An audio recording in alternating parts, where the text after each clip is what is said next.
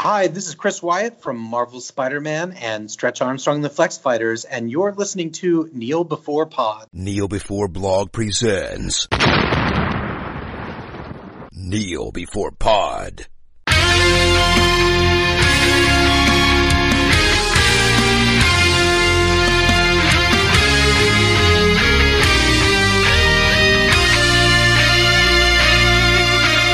Hello and welcome to Kneel Before Pod, the podcast that just needs another cut, because you can never have too many cuts. I'm your host Craig, and we're here to discuss Zack Snyder's Justice League, the long-awaited, long-anticipated, long-campaigned for alternate version of a film that we've already seen.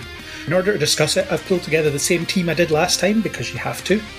And first up, he longs for the days where films had lines about exploding wind-up penguins. It's Aaron. So I'm not sure we've done this intro properly here. What music is playing slowly as I come onto scene here?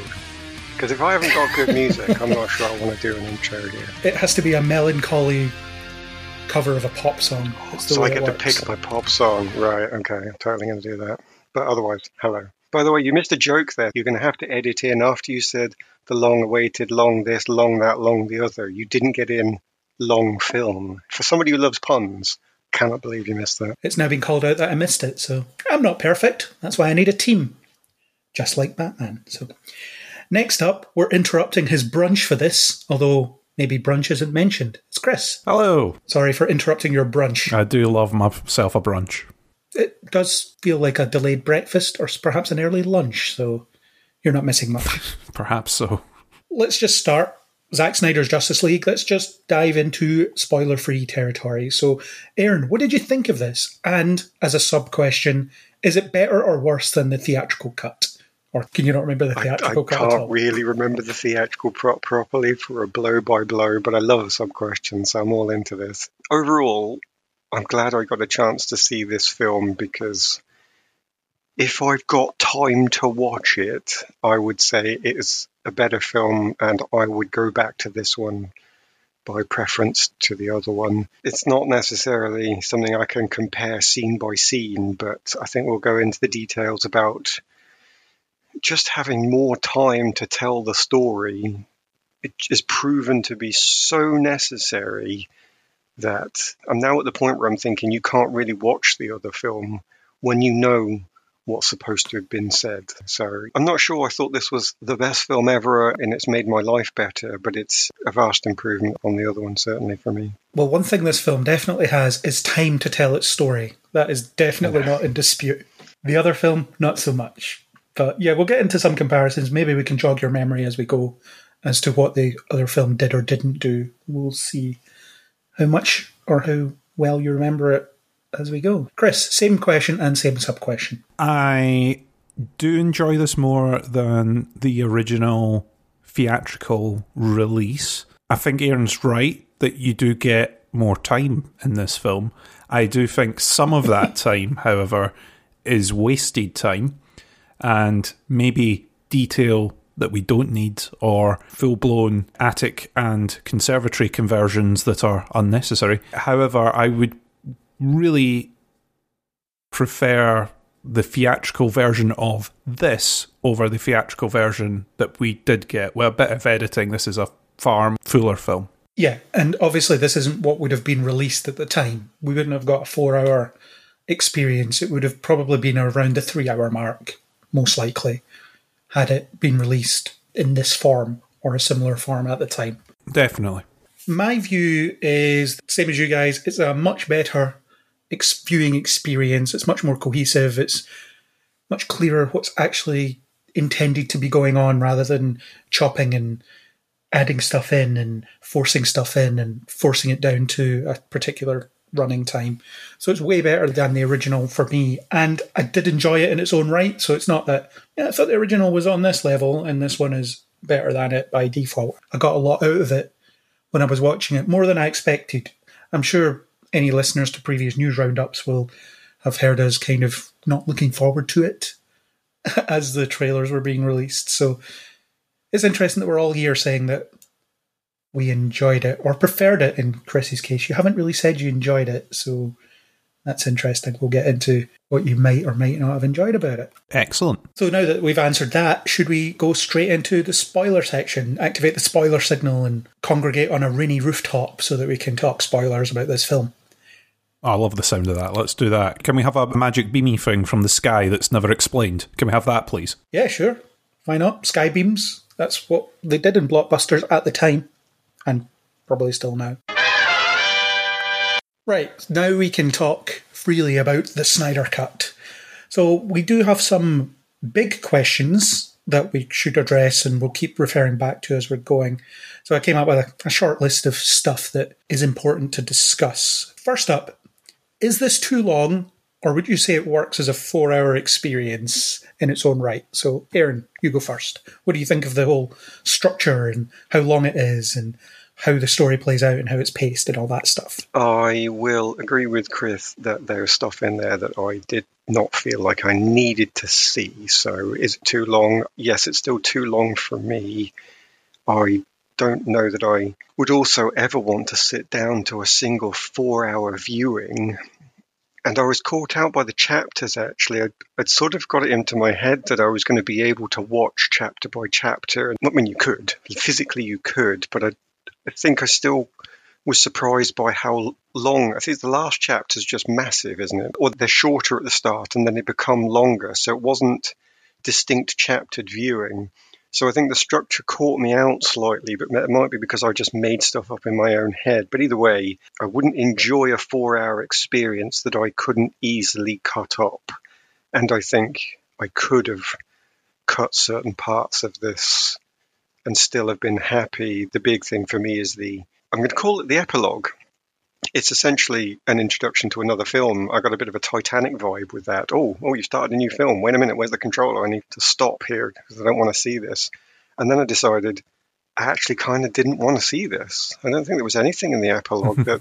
I mean, not that I don't want to see that film. I think I could watch that film, but not here at the end of several hours. It seems like it's become wrong somehow in producers or directors' minds to have an ending. And I know they've not picked up Marvel's end credit scene and mid credit scene and after the credits scene with some popcorn and all this. They've not tried to copy that, but they've still said, and here's the next film in their epilogue. And it's an extra film. It's not sufficiently connected to me to what's going on. Maybe Martian Manhunter's fine. Teaser. But that's all I wanted, a teaser at that point. And I think Chris is probably going to give you a list of things what I would have cut throughout that I'm probably going to agree with for the most part. But you've already sort of mentioned the trope to us in the build-up, which obviously we've not spoken to in front of the listeners, but the need to push the fast-forward button during certain scenes that will get mentioned. I mean, I understand that the actress they picked to play Iris, I assume it's Iris, is very attractive. I got that. But I actually managed to get how beautiful she was in quite a short time. Actually seeing that close-up on her eyes going slowly over. Oh my God, I'm already bored. No, sorry. All the stuff that he released for his promos, the really slow pop music that he talked about in the introduction, just cut it. What value is it, really? I know Jason Momoa is really hot. I don't need to see him walk for 10 minutes into this crashing wave. He is a gorgeous man. I'll give you that straight away. That is never in doubt from anyone. What value do I actually get from him walking slowly into a crashing wave? Anyway, I'm stealing Chris's thunder. He's probably ticked her off his list already, but he's probably got loads more. So jump to Chris and get the cut list. So you didn't think it was an entirely satisfying 4-hour experience? Mostly it was. It was more good than bad.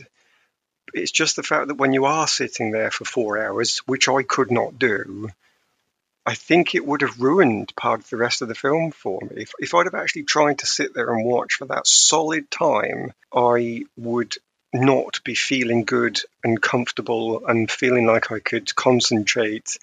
And I'm someone who hates the internet lifestyle. I have gotten rid of Facebook. I can't stand this moving from something to something in a short time frame. So I don't honestly believe I'm part of this rapid breeding. What's that? this rapid living population that if you've had 5 seconds, you're bored. I can focus, I can concentrate. I'm old, so I've got that skill from ages ago, and it hasn't been sort of beaten out of me by internet living. But despite even that, I'm not sure I would have enjoyed the last hour after having watched for 3 hours already. So I would still shorten it as a viewing experience, even having more loved it than not. So how did you consume it? I tried to stick to the chapters. When I saw a chapter heading, that would be the choice point for me to say, do I want to keep going or not? But I didn't view it as a chapter by chapter. If I had a bit more time, then I might have done 2 chapters at the start. But then that wasn't possible, I found later on, because I'm sure I'd convinced myself it was 4 chapters. And then it got to sort of 2 hours in, and I was already on chapter 4, and I was thinking, what? Hang on a minute, what's going on here? There must be 8 chapters. I'm sure the chapters aren't equal length, so I tried to do that. They're not, no. I had to just cut it at a scene change at one point when I wasn't in the middle of a piece of plot or exposition. My first viewing, I watched it in one night, but I did take a bit of a break around about the 2 hour mark. Can't remember what chapter number it is, but it does cut off at a specific point. And it's after Steppenwolf, I think, has the vision about the anti-life equation. I think after that, it's at the end of a chapter, and it's roughly about the halfway point of the film. So after that, I went and got a cup of tea and made a snack and whatever before I came back, and then I watched the remaining 2 hours. If you split it in 2, it works in that respect. But yeah, there are different ways to view it. But as you say, if you're trying to watch it chapter by chapter, chapter 1 isn't very long at all. And then you get chapter 2, which is a different line, and so on. So yeah, it doesn't neatly divide, I suppose. But you could do it in 2 2-hour chunks, which makes it 2 films in effect, which is fine, I think. I think that's a valid way of watching it. And I can't help but wonder what would have happened under normal circumstances had this come out in the cinema. Would they have made us take a half hour or so break at the 2 hour mark when we started watching it at, I don't know, 4 in the afternoon because it's so long? I've had breaks in films before. I'm sure long films in the cinema have actually done that before, so I can imagine that they would. Whether it comes with a director's suggestion for where to stop it or not, I don't know. But I have experienced that before, and I would need that, most definitely, in order to have enjoyed this in the cinema. Endgame, 3 hours, that's about the limit, isn't it? Anything above that, you're really struggling to maintain your bladder, if nothing else. So, Chris, what's your thoughts on it as a 4 hour experience? I am a bit like you, Craig. I watched it the first time pretty much fully through with a little break or a little intermission to go and get more snacks or whatnot to watch the rest. Like I said at the beginning, I think it's too long as a full thing. I think you're right. This is very much made for the video on demand market. It was not made for theatrical release. If it was put out, it would be an intermission. It used to be that you would get intermissions in films because they had to change all the reels over. They weren't able to keep the projections running for long enough. But with the digital age now, they can stretch that, and stretch it, they do. I'm totally with Aaron on the epilogue. The epilogue was totally unnecessary, and I think the epilogue hurts even more when you know the fact that many of these things are very, very unlikely to happen. I get that the idea was that we are seeing what he would have put on screen if he had had the chance. He might still get the chance. Let's not say never, never, never. But I get that the idea is you're going to see in entirety exactly what was going to be put on. I do not think they would have teased all the films that they did. They tease about 4 different films with the ending of the Snyder Cut. Aquaman's going off to do his thing. Okay, we got to see that. You get The Flash is going to do his thing. Okay, so we're getting that. They tease that Deathstroke is going to go after Batman. Lex Luthor is plotting shenanigans. And then we get in the future, things go to hell. And we get that plot line as well, where you've got Batman teaming up with villains. So you're like, okay, so that's all the different things. Plus, Martian Manhunter lurking, being Martha, apparently. So, Martian Manhunter lurking about doing his stuff. There's a lot teased in this film. It's too much. It's way too much. And I don't think half of that ever would have been put into the film because they would have just sat and went, why don't we focus on actually releasing this one first, shall we? I know that they like to tease stuff in these films. I know that Marvel like to tease at the end of theirs. But you're talking about normally a couple of little cutscenes You're not talking about 40 minutes worth of stuff at the end of the film to go, right, let's tease this idea, and now this idea, and now this idea, and now this idea. But even if we accept the epilogue as the conservatory or the extension getting thrown onto the end of the house anyway, there's a lot of other wasteful spaces in here. In the last podcast, we said that we'd like a bit more of an introduction to the characters and a little bit more in depth. I think some of that time has been used to give Cyborg a way better backstory than he had in the first one. In the first one, he was simply a MacGuffin and an exposition machine. In this, you get a lot more of his backstory. He's served a lot better with this plot. However, the additional time that's given to some of the other characters is just wasted space. We get umpteen Aquaman scenes where he's travelling across the ocean chatting to different people that's unnecessary.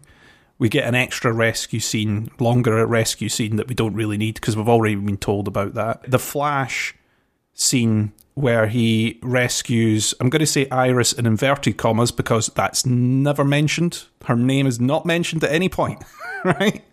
It's in the credits, though. If you read the credits, then sure, it's Iris West. But it is never said on screen. They don't have a conversation. They literally cross paths as he's interviewing to be a dog walker.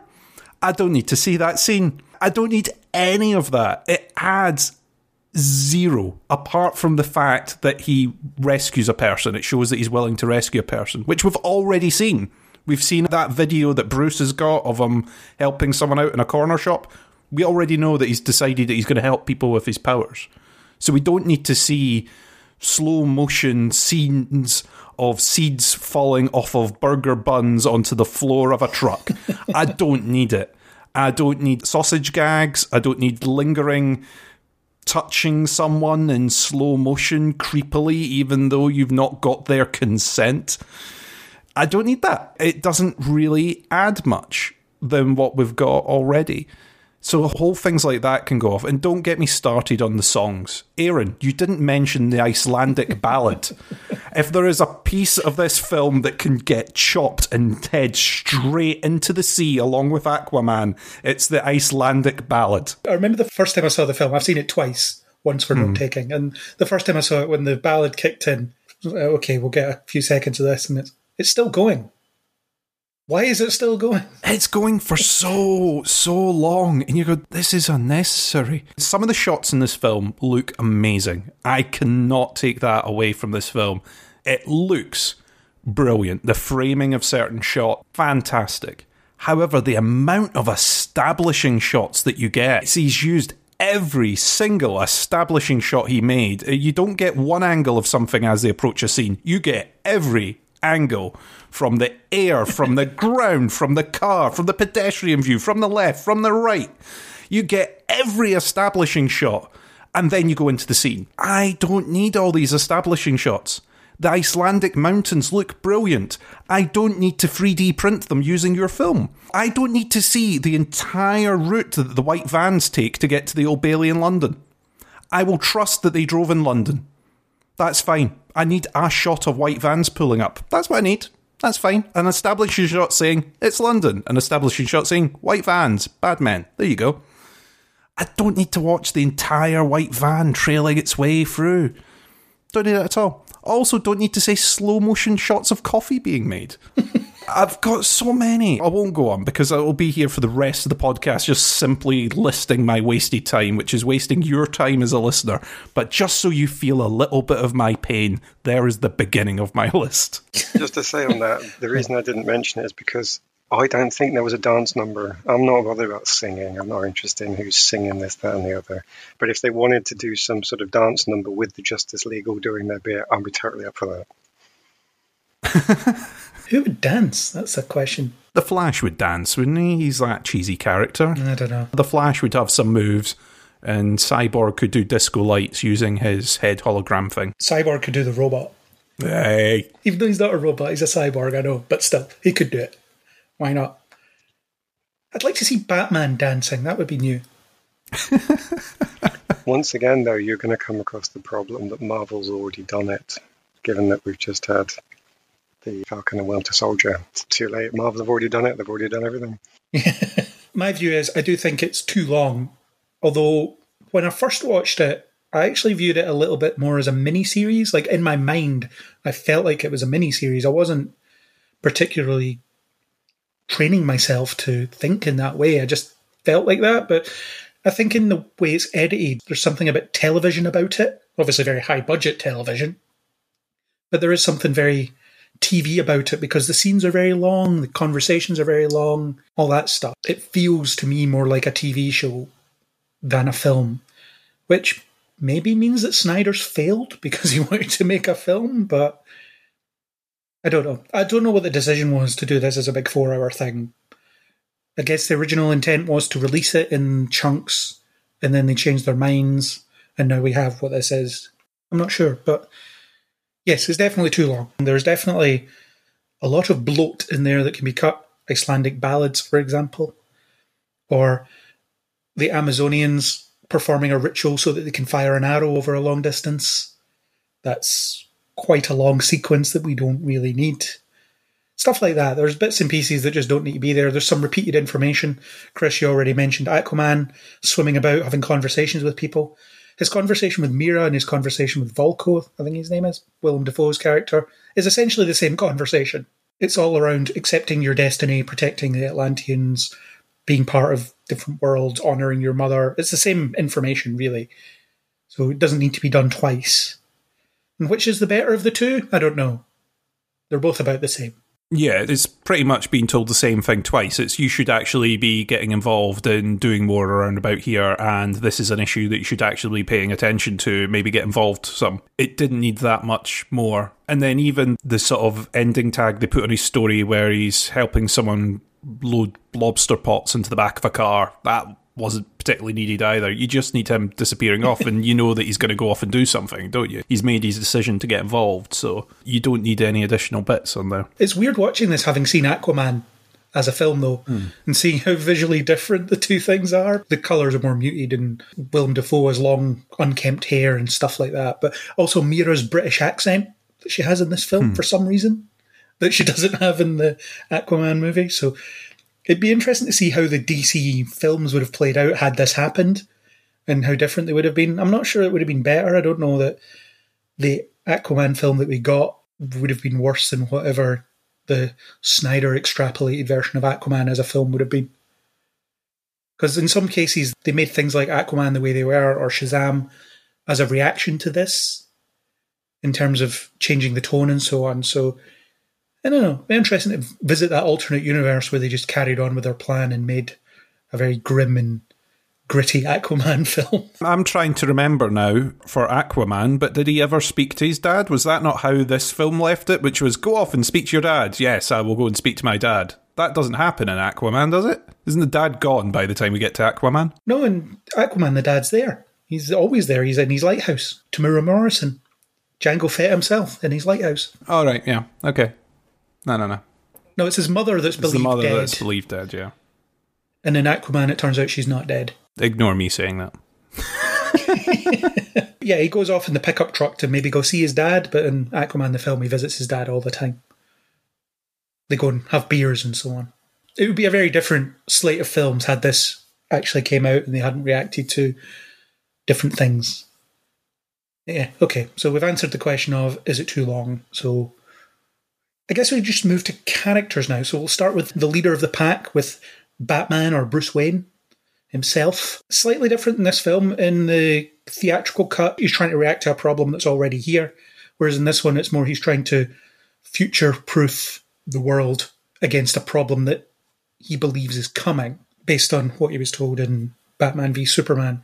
And I think that distinction is important, actually, because it does make sense that he takes his time trying to research these things. He doesn't know where to find these people. He's really worried about what the future holds and what the world's going to be like without Superman and all that stuff. So I think the idea of putting a team together to prepare for a problem that hopefully will never come, but it's nice to have a team of superheroes in case it does. I like that approach. It meant that the early scenes of him going from place to place, just sort of slowly recruiting people while the other plot bubbled along in the background, worked well enough. It just means that it made more sense that he was taking his time. I'm not convinced that his motivation is as strong as it actually is in the theatrical cut, though, but I'll definitely get to that, because there's an important difference there that I find more interesting in terms of the way that Bruce Wayne thinks in that film. So I don't have this exact comparison that I think you're going to go on to, which is potentially one of the most interesting points from what you've said. But I can say that, to me, any cost that's paid by changing Batman's motivation is more than recouped in the whole film, because everybody's motivations now seem to hang together better. In fact, the whole film to me hangs together better because of this structure they've gotten at the lowest detailed level of where the lines make sense anymore. For example, the joke that is, what did you do at the weekend with Wonder Woman? In the original film, it's not funny, because you just get told that she has a boring life, but actually she's saving the world. In this one, you see that she's pretending to have a boring life, but she's actually saving the world. So that's actually now funny rather than just this throwaway thing that you were just supposed to cheekily know. And then at the top level, everybody's having a reason to come together to solve a singular problem, means that this whole film has a purpose from start to end. So maybe any individual character is being slightly sacrificed, but it is a team film. So it doesn't sound on paper to me that the change to Batman is going to be a massive cost. But I realise that I'm not quite sure what this is, whereas you could go into it in greater detail, maybe. I think it's more appropriate when we talk about Wonder Woman to talk about the change to Batman, because I think the way that Joss Whedon's alteration to the film uses their dynamic does a really good job of showing how they approach this whole team thing and what actually motivates Bruce Wayne to pull into it, or what's motivated Bruce Wayne to create it in the first place. So in this, it's very much I think a problem is coming, Superman is dead, so we need to prepare, which is sensible. The reason that seems to make sense to me a lot more, though, is because I don't think it's as vague as we've maybe made out here. He knows a problem is coming. I'm sure it's more definite than that. It's not we might need somebody at some point. He doesn't know when. That's the difference. In the Justice League version, one of the early scenes is him flushing out a parademon, so he knows the problem's already there. Whereas in this one, he doesn't know when it's coming. But that's important enough to mention, because then he does know it is coming. He knows he needs something at some point. It is just a matter of when, and it's therefore a bit of a race against time. Can he get to this before the problem comes? So to me, that's an urgency. It's almost a race against time, although it is a bit delayed. It's not immediate, but on the galactic scale, needing somebody in a few months is pretty urgent. So I think he's got good purpose, and I think it's clear from this that I knew why he was doing what he was doing. Whereas if in the old one it was, there's a scary creature somewhere. Well, to be perfectly honest, in some of the alleyways of Gotham City, you've seen scarier than a parademon. I'm not really bothered by that thing. Oh, it flies. Yeah, well, do you know what? I'll list you a bunch of Batman villains that can fly. It's got a funny face. Whatever else you've got on that list, I've got it covered. It's just better here to have this threat that is known, I think. Even from the start of this film, I felt like I knew the direction they were going in, and more importantly, why they were doing it. Which in the first version of it, it really felt more like we're doing this because we feel we have to, because the plot demands it. It wasn't shown to me. Maybe it was given to me and I just didn't pay enough attention, but this felt more solid, it felt more coherent, and it felt like I was aware as an audience member what the stakes were. I like that it's him pulling the team in. I like the line, I think he says it to Alfred, is that he made a promise to Clark on his grave that he would make sure that everyone stayed protected. And that's another one of his motivations, is basically, we need to replace Superman somehow. And the only way I can do it is by pulling in all these other powerful people who all have a little bit of Superman's skill set, because there's no way he could do it by himself. So the sort of motivation for pulling everyone together, I like it. I didn't feel it was missing the sense of urgency. He seems to already have that sense of, no, I do need to pull these people together, because he is working at it. He's not giving up and going, oh, well, I couldn't find that guy. He treks for, 6 days over the mountains just to have a chat with Aquaman. He's committed to the job. You know what I mean? He's not, oh, well, we can get round to this in a few days. Yeah, it's the Bruce Wayne way, isn't it? Whenever he has something to do, he'll throw himself 110% into it. I do think there was greater urgency in the theatrical cut, although there had to be because it was a 2-hour film and they had to get moving very, very quickly, whereas here it's a bit more deliberate. But the fact that the threat was already there increases that urgency by itself, whereas it's a bit more ominous, I guess, because it's in the distance. We don't know when it's coming. We know it's coming, but we don't know when it's coming. And you're getting bits and pieces in the background that are pointing towards it, but then Bruce doesn't have that information, which also increases that urgency as well, because we know it's on its way, whereas Bruce kind of doesn't, because he doesn't have access to all the information he needs in order to get it going. And I did quite like how difficult he found finding people as well. So the Aquaman thing takes him ages, and then Barry Allen, he doesn't know what Barry can do, and he doesn't really know it's him. The facial recognition is kind of dodgy, so he doesn't quite find him. He isn't quite sure it's him initially. So I quite like that. I like that there was a challenge associated with it, rather than whatever, he just posted on Facebook and here he is. I found him. Yeah, I still find it weird the way Barry is living. I mean, it explains why he was difficult to find, because he's kind of off the grid in a railway yard or a depot somewhere. In the extra time that we get where he's interviewing to become a dog walker, I mean, is that how he's planning to pay for his weird off-site at a railway yard? Oh, he's clearly a supervillain. He's stolen so much computer kit and technology, but he needs a job as a dog walker. No, that's just a cover. He needs a job just so the police don't come for him, so he's got an alibi for where he stole all this kit from. Because he can. He's got the speed. He just nips into a lab, steals it, gone. He can steal whatever he likes. But there's a story there about how he turns from supervillain to superhero, I think. How does Barry Allen get his start? You won't find out in the Flash movie, because it's going to have so many Batmen in it that you won't have time to actually deal with any of these issues. I mean, he does say that he does web design as well, which explains the 20 million computers he's got for some reason. No. Cover story, alibi. Sign language. He maybe does a bit of sign language work on the side. Cover story, alibi. His dad does say he's working 3 crummy jobs. Story, alibi. He needs an alibi at all times of the day, so he's got a job that he can put forward for any 8-hour slot. Where were you? Here. Doesn't matter if it's real or not, because he can get there at any point he likes. Okay, so we've established that the Flash is a criminal. Well, he was. He's reformed. Batman reformed him. He's reformed. The Batman money helps him. As soon as Batman walked in, Barry was so inspired by becoming a superhero that he left his bad ways behind. Well, there's a reading of the character that the film doesn't either support or deny, I suppose. The film doesn't tell you that he's not a criminal. Yeah, doesn't tell you that he is. He did steal those hot dogs. This is it then. That's all you need, I'm convinced. In this modern age where we punish somebody based on what somebody put on Facebook, that's enough to convict. Poor Barry. So I guess we can bring in Wonder Woman just now. I think she's far worse than she is in any of her films in this film, because she's just a ancient exposition machine, really. That's all she's there for, is to tell you what's going on and tell you what the history of all this is.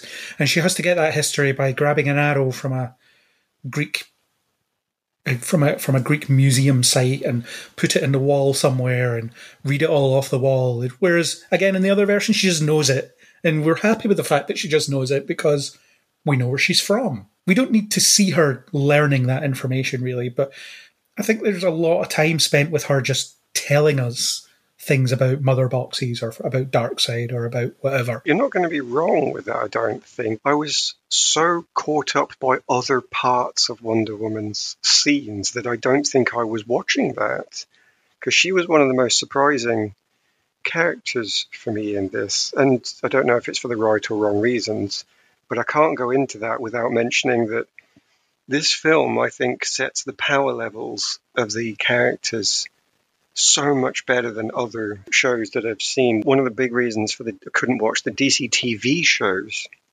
is because everybody's power level changes according to what the plot needs. Whereas I think in this film, they set the power levels so well relative to each other and consistent that you're never thinking he would have been able to get around that, she could have beaten that, or what's going on.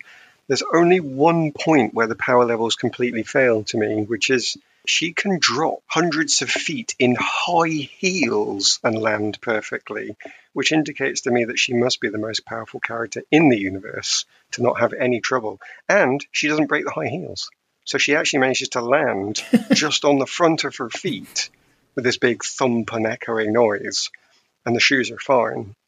So other than that one strange scene, the power levels are good. It's Amazonian textiles. It must be, Amazonian heels. This is what you need. Put that on eBay. Other websites are available. But the thing that surprised me more, I guess, in a bit of a more serious note, is I never really thought of her as a warrior before, which I know sounds stupid, so I will explain it. Maybe I'm so used to Marvel. When people get defeated, they get knocked over. When the big hacksaw blade comes flying towards somebody, it still doesn't cleave them in twain. It just knocks them over. That's a setup of superhero shows. If a fireball goes off in the hero's face, she just gets knocked backwards and falls over. There's no skin burner. That's just one of the rules and the conceits of this universe. So I'm so bought into that superhero style of show. Then when Wonder Woman brutally murders people, I just thought, I kind of wasn't expecting that. But I feel like I should have been, because she is an ancient warrior. Back in the days of Greek legend, if someone comes at you with a sword, you cut them down. There's none of this, let's try and reform them. The legends, the myths don't mention Odysseus sitting the Cyclops down and having a lovely chat. That's not the way it's done. Doesn't do any Freudian analysis of the Cyclops.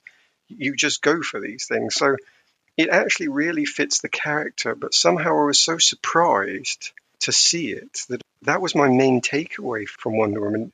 Especially because her scene when she comes into, is it the museum, and she's tackling those terrorists.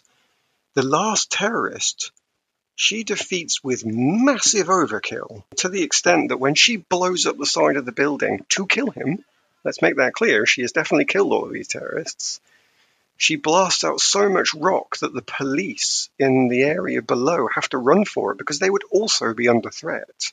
It's massive. Maybe not wanton damage, because maybe the wrist guards were all she had available, so it was that or let the guy fire. I totally get that. But again, that's a warrior's choice. You attack and you kill and you put them down. That really stayed with me throughout the whole film, especially because she's the one at the end that kills Steppenwolf. Again, I feel like I'm not used to that. I know people do get killed in even like the Marvel films, but they somehow get killed in a nice way, I think. They disintegrate, so there's no blood and guts everywhere. They get absorbed into a stone. It's somehow not visceral. It's not horrible. But in this, it felt like it was a bit more brutal with a head rolling at the end of Steppenwolf. And you pretty much, I think, only see that with Wonder Woman, because when they're fighting the parademons, they get knocked by a laser blast and they fly off screen. You don't really see anything. I mean, maybe I'm adding more to this than I thought. So Wonder Woman and Aquaman were the ones who were, let's make nice light films. People don't like the dark and gritty, so let's make it all nice and lovely and charming again. And then here comes Wonder Woman. By the way, you're dead. Here's my sword through your face. So it seems to not go against that style of filmmaking, but still be a big surprise to me somehow. I had the brutality of her actions in my notes as well, but from a slightly different perspective. So I'm happy with the fact that she's a brutal warrior who is used to just killing people. So when you're watching that scene of her saving all the hostages, she's throwing people into the wall and there's blood spatters and they're clearly dead. And then she vaporizes that guy at the end. But then they seem to try and paint her as an inspirational figure after that point. You have the little girl saying, "Can I be like you when I grow up?" And she says, "You can be whatever you want to be." You've just seen her vaporize a man unnecessarily. Yeah. You could have done anything. You could have done anything to stop this guy. He wasn't a threat. He was one guy. He was reloading his gun, I think. He just wasn't a threat to you. You can't really have her be this inspirational figure that children look up to after she just brutalized a room full of people. It doesn't work.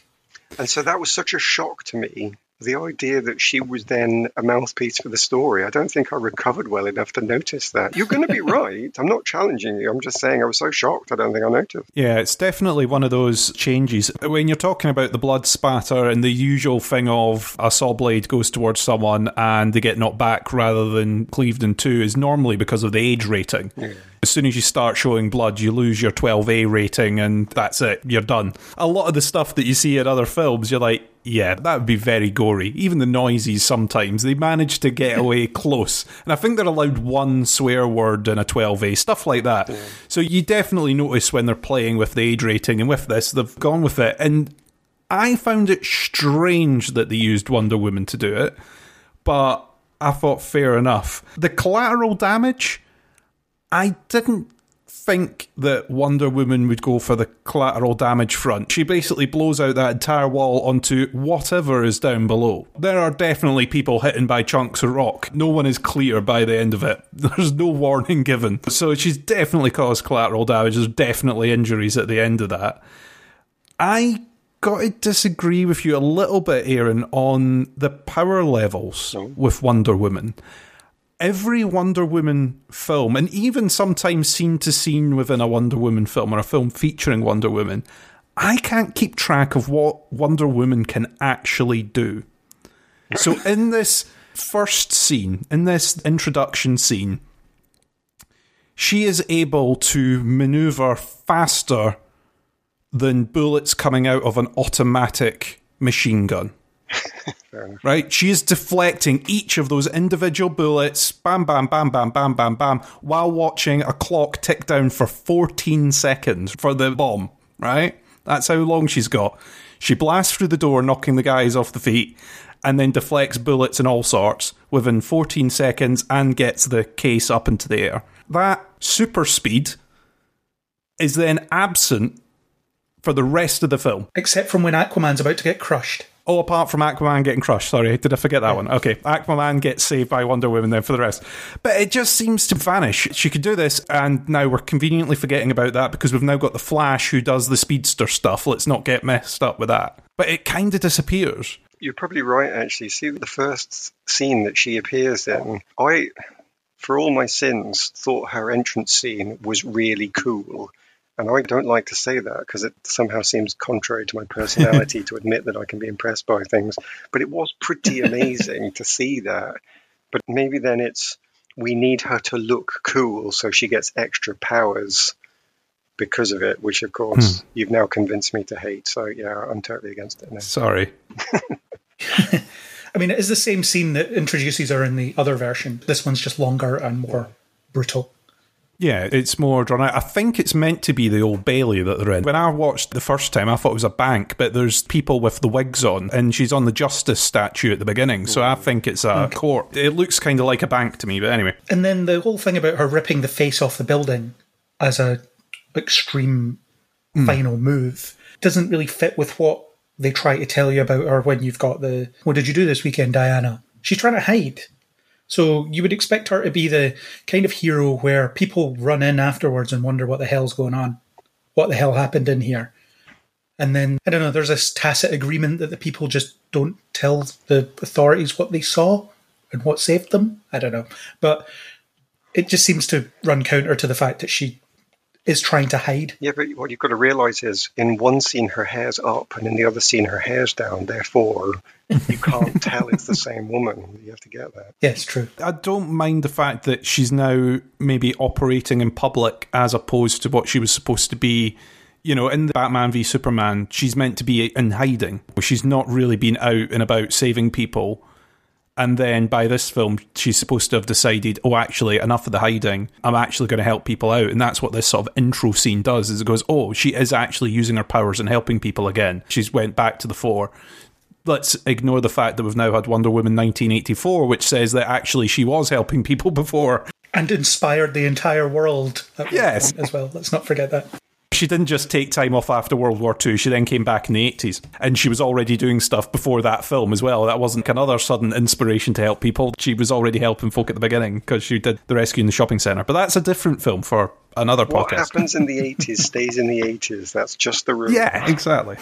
and so it should. Of course, it hadn't happened yet by the time this film was made. So again, the trajectory of the Wonder Woman film franchise might have been very different had this actually came out as it did. Definitely. We know that there were adjustments made to everything after this, so I'm not going to base it on that. I just get very confused about Wonder Woman's power levels. Does she have all these powers? Does she not? Can she fly? I keep getting confused as to whether she can actually fly or not. I've still not figured out. But sometimes it's just she can jump very, very far, and then other times they're like, no, she can fly now. And I'm like, okay, that's fine. And they're like, no, she can't fly again. Oh, right, okay. I get lost. But I'm easily confused. I have the advantage over you there, actually. I've not seen Wonder Woman 1984, so I've not seen the natural power creep that occurs in all films. I wouldn't even mind if it was like a gradual power creep. It just changes within a single film. So I sit and I go, okay, I know she can't be beat at this point. Oh no, she can beat them at this point. Okay. Even the sword confuses me at the end, because it's like, if you had the ability to use that sword to lop his head off earlier, why now? It's because he hadn't been softened up by Superman before. Yeah, but if that weakness was there in the armour at the beginning, at the head, and they had them held down and everything, why did the sword not? Anyway, let's move on. So the thing I was getting at with the Wonder Woman Bruce Wayne dynamic that existed in the other cut, well, there's an arc for Wonder Woman in that film that doesn't exist here. The arc in that film is her deciding what she's going to be as a hero. Is she going to be an inspiration to the world? Bruce Wayne specifically mentions in that film, you could be like Superman, you could be inspiring people, you could be showing people a better way to be, all that stuff. So she agonizes over that over the course of the film. And her decision is kind of forced in the way that she begins to realize how mortal Bruce Wayne is, how vulnerable he is, how he can't keep doing this forever. Weirdly, Joss Whedon supports something that Zack Snyder introduced in Batman v Superman, as in that film, Bruce Wayne was compensating for the fact that he was getting too old for this by brutally killing criminals, because he was slowing down. The only way he could keep himself safe and alive is by committing murder, which is something that he presumably didn't do before.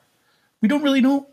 They don't tell us, but you would assume that there was some point where his code was, I'm not lethal. And then that changed once he got a bit too old and a bit too slow. So in the theatrical cut, you get that whole scene where Bruce Wayne is injured and Wonder Woman is standing there and thinking, yeah, I'm going to probably have to step up at some point. This guy is not going to come back one day.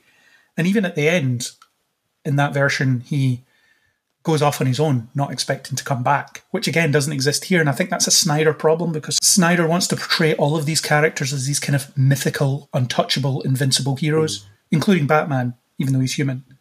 And he's the one character that you can allow to be mortal, and you can have that situation where there will be a replacement for him at some point. There will be a point where he can't do this anymore and has to either step back or he'll just die. And I think that in the Joss Whedon version, he really was onto something there by using those two characters to explore that, whereas it just doesn't exist here. The thing of it is, though, that sort of stuff, for me, is the sort of thing that I want to watch. This more realistic world with these problems that we can relate to, I think are something that we haven't seen a lot on any of the TV shows or films, well, for Marvel and DC in great detail. Or if we do see it, it's the plot point of a standalone episode or arc that then quickly gets moved on because it was just there for that convenience of that particular plot. Whereas I'd like to see it across the world. Everybody has to face this. This whole idea that I keep coming back to in everything we talk about, where Superman has to go and speak to his mum because he needs actual wisdom. He's facing a world that he can't just punch through. And he really needs this wisdom from an older age, people who have been through these problems. I would like to see that everywhere. And to me, that you've just described with Batman and Wonder Woman is part of that universe, which is something that I thought, even though I would desperately want it all the time, I thought they had specifically chosen to leave behind. It's easier, of course, with Wonder Woman and Aquaman because they are not human. But nonetheless, in terms of the whole world, They were going for this slightly brighter, slightly more positive. They were leaving this real-world horror, not horror, but these real-world threats, they were leaving them behind. So even though it is interesting, even though I would want to see loads more of it, isn't that a necessary casualty of this movement towards a lighter filmmaking that the larger portion of the audience wants to see? Well, the problem with the other cut is it can't cover it in enough detail because you're already patching it into something that exists. So it would have really had to be a part of the framework of this film from day one, which it wasn't, because even though Batman's human, he is still this invincible creature, really, that never gets injured, that never has any issues, that's able to deal with threats that come his way, because that's the way Zack Snyder likes to characterize these people. They are larger than life. They're these mythical beings. They're a pantheon. They aren't human, even the one that is human. But isn't that what people want to see? I mean, I'm not arguing against what you're saying because I want to see this. I would like to see all of them have these various problems and threats and things that they have to deal with that they cannot use their superpowers to overcome. I want to see that, but what I'm thinking is, given what the audience has requested, given that the audience wants to see mythical beings that stand above us to protect us, didn't that have to go? I don't want it to go, but didn't it have to go because the audience doesn't want to see a film that has that into its basic framework? In general, they don't want to see that. There's no reason you can't have both, though, because you can still have Batman be this ludicrously competent force in a battle situation, and as he is, and even has that line in this version. I can't remember if it's in the other version, I don't think so, but Cyborg says to him, I didn't think you were real, and he says, I'm real when it's useful. It's that idea of, I am this larger-than-life thing. I mean, the whole Batman situation is that he's a symbol. Yeah. An incorruptible symbol, an undefeatable symbol. The whole idea is you can't destroy an idea, and Batman's an idea. And the Christopher Nolan films cover that in excruciating detail. But here, not so much. It's just you're bringing that in with you, I suppose. But there's no reason you can't have both. I mean, the whole point is we do get the moments in the Batcave or wherever where these characters do open up and talk about different things. So I think that arc could have still existed and it would have been stronger because it gives Wonder Woman something to work towards rather than just being, I'm a woman with a sword, I'm going to cut this guy's head off and I'm not going to really develop in any way. I don't think Bruce Wayne develops very much here. He has changed a lot since Batman v Superman. He has that bit where he says, faith, Alfred, I have faith. And that suggests that he has changed. But in the film itself, he doesn't change. So there's none of that preparing for a world without him in there, which I found to be really interesting in the other Justice League film. Yeah, sure. I remember in the last film, a lot of the Batman's getting too old for this being more played for laughs. Yeah, something's definitely bleeding. Yeah, that kind of stuff. Yeah, some things are, can't do that, or everyone else sort of flying and scooting off and him having a light meander behind them. I remember it being a bit more played as that rather than anything else. That's a consequence of the patchwork of the other film, though. Yeah, it's bits of the other story, and there's a limit to what Batman can do, and I like that these films embrace that fact, that there is a limit to Batman, because the argument that you always get is, no, Batman can handle anything. It's like, no, Batman can't. Batman is going to get beaten up. With enough prep time, he can handle anything. Yeah, with enough prep time, and he's got plans within plans to deal with these things. He's prepared himself for any sort of threat. His preparing himself for this threat is assembling a Justice League. That is him preparing for this threat. It's not him getting some massive mech suit on or anything like that. It's simply he has managed to assemble a team that's going to take out someone. Well, the other film does that whole prep thing better as well. The whole Resurrection of Superman thing. It's his idea to bring Lois. In this version, she's just there. Yeah, I was going to raise that later on in the Superman bit, but since you've brought it up, I'll bring it in now. I hated the fact that they didn't bring Lois in on this, because they even keep in the line that I had assumed was from the other film, which is when Barry came to me in the future. He said, Lois is the key, and she is. But hang on, you didn't tell her what you were doing. She just happened to be out with coffee that night. You didn't consult her. You took her husband's body and resurrected him from the dead. And you didn't think maybe to tell her we might be doing this tonight. Just giving you a heads up. There's a big threat in the world and we think there's a way to bring him back, and it would be really good if you were maybe there just in case, because the last time he saw me, he was a little bit peeved with what I'd done. But no, in this one, it's like, oh, well, I guess I'll just go out for my morning coffee. Oh my God, they've brought my husband back from the dead. What? Really? Just dumb luck, really, isn't it? Yeah, oh yeah. Oh, I just happened to be walking by. Doo-dee-doo-dee-doo-dee-doo. Oh my God, there he is. That to me fits into the epilogue problem. It feels like they purposely chose to get rid of the lowest warning from here, where it would have real legitimate use and where you would actually be able to appreciate one of Batman's main skills, his intelligence. Yes, he cannot stand toe-to-toe with any of these people. The reason he can actually play in their league, though, literally in their league, if you pardon the pun, is because he is that smart.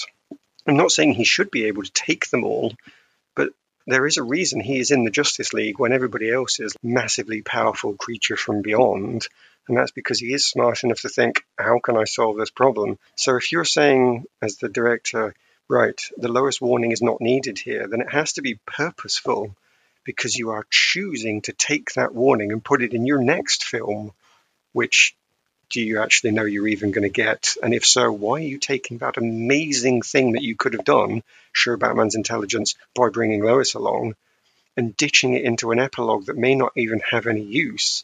So I think it was all done purposefully, but is this trying to get leverage to get another film? Is that the point behind that purposeful choice? I don't know. I don't know either. I just know that Joss Whedon understood a way to utilise Batman and a way to utilise Lois Lane in the context of a resurrected Superman in a way that made perfect sense. Yeah.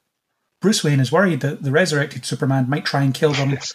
One way to dissuade him from doing that is by bringing in Lois Lane. Yeah. That makes ultimate sense.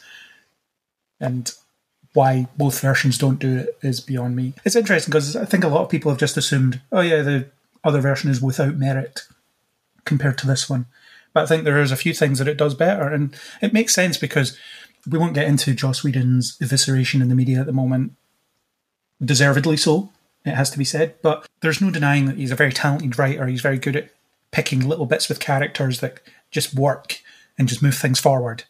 And he managed to inject a couple of things that I much prefer over this version. In his sort of patchwork version, he manages to put in a few character beats that just enhance different things in different ways, and that Lois Lane utilisation is one of them. Since we're talking about Lois Lane, one of the cuts that he did for something that was in Snyder's original version was taking the Martian Manhunter stuff out of the scene with Lois and Martha.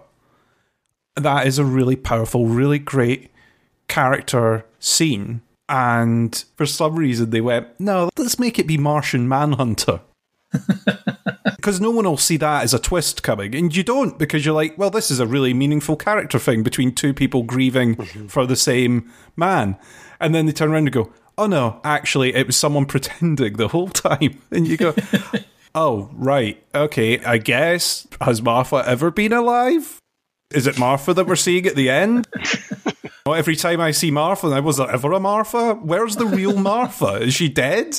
What's happened? So instead of like a kind of moving moment between two people who are grieving and moving on, you get this weird scene where you're like, what's his reason for doing that? Why is he visiting them at this point? It was a very odd decision, and I think it was way better in the Justice League version. It's a completely different scene. It takes place in the Daily Planet, for example. In the other version, Lois isn't off work forever. She's at work doing little less important things while she's trying to get her life back together and things. In this version, she's just at home and talking to Martha Manhunter, who weirdly makes no... I'm not the first one to coin it. Right. It's been coined way before this. But yeah, it's such a weird reveal because she/he, whatever, walks out of the apartment and then changes to Martian Manhunter. It's one of those weird audience-only reveals. There's no reason he would unshapeshift other than just to show us. And then he changes to the general guy or whatever he is and then leaves. No one notices. But we are missing a scene where Lois goes to Martha and be like, that talk the other day, by the way, just what I needed. I'm going back to work on Monday. Thanks very much for just coming and giving me some perspective. And then Martha being like, what the hell are you talking about? It's definitely a big shame to have to steal from one character to give to another. That's a personality crime, if you will. But even worse than that is what it implies for Martian Manhunter when he brings it in.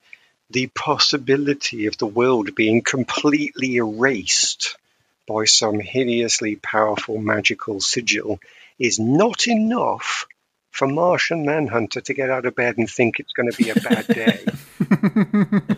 So you've got to make it even worse than that for him to consider his input is needed. But at least he's decided the next threat, what the earth that's going to be, I've no idea. But the next threat he'll get involved in. But it's so weird because he has like a military service. So he is involved in quite a big way. He's quite senior in the military. So you're not exactly staying away, pal. You're involved. Whether you want to admit that you are or not. He doesn't get out of bed for the planet being destroyed and 7 billion people being wiped out. He'll only get out of bed if you're going to wipe out the entire solar system. It's obviously what it is. Yeah. It's such a weird inclusion. And reportedly, I don't know how true this is, but reportedly they wanted to do the reveal of him being Martian Manhunter during Batman v Superman, but didn't because Supergirl scooped them. They had a military guy who turned out to be Martian Manhunter at the roughly the same time, and the episode just happened to air. And at that point, the two arms of Warner Brothers weren't talking to each other, so no one knew that they were planning the reveal. So they just cut it apparently after Supergirl did it. Not that it would make any difference. I mean, who's really going to care? Other than, that also happened in Supergirl. Isn't it a bit of a throwaway addition anyway, though? Because seeing some of the stuff online about it, the reveal wasn't supposed to be Martian Manhunter. Sorry, not revealed. The new character wasn't supposed to be Martian Manhunter in the original plan. It was supposed to be Green Lantern coming down. But the production teams told them, you cannot have Green Lantern. We've got this. You mean at the end? Yeah, they had to put him in at the end as the character that's going to come down from above. Wasn't going to be Martian Manhunter. So he even got stashed in somebody else's. Not only did he steal somebody else's thunder, he even had to jump in and steal somebody else's slot. He is the very epitome of just a quick, who's available? I'm here. Look at me. It's just such a bit horrible for him as well, let alone consequences of what it means for Martha and the world. For some reason, he really needs Lois Lane back on task. He really needs her reporting.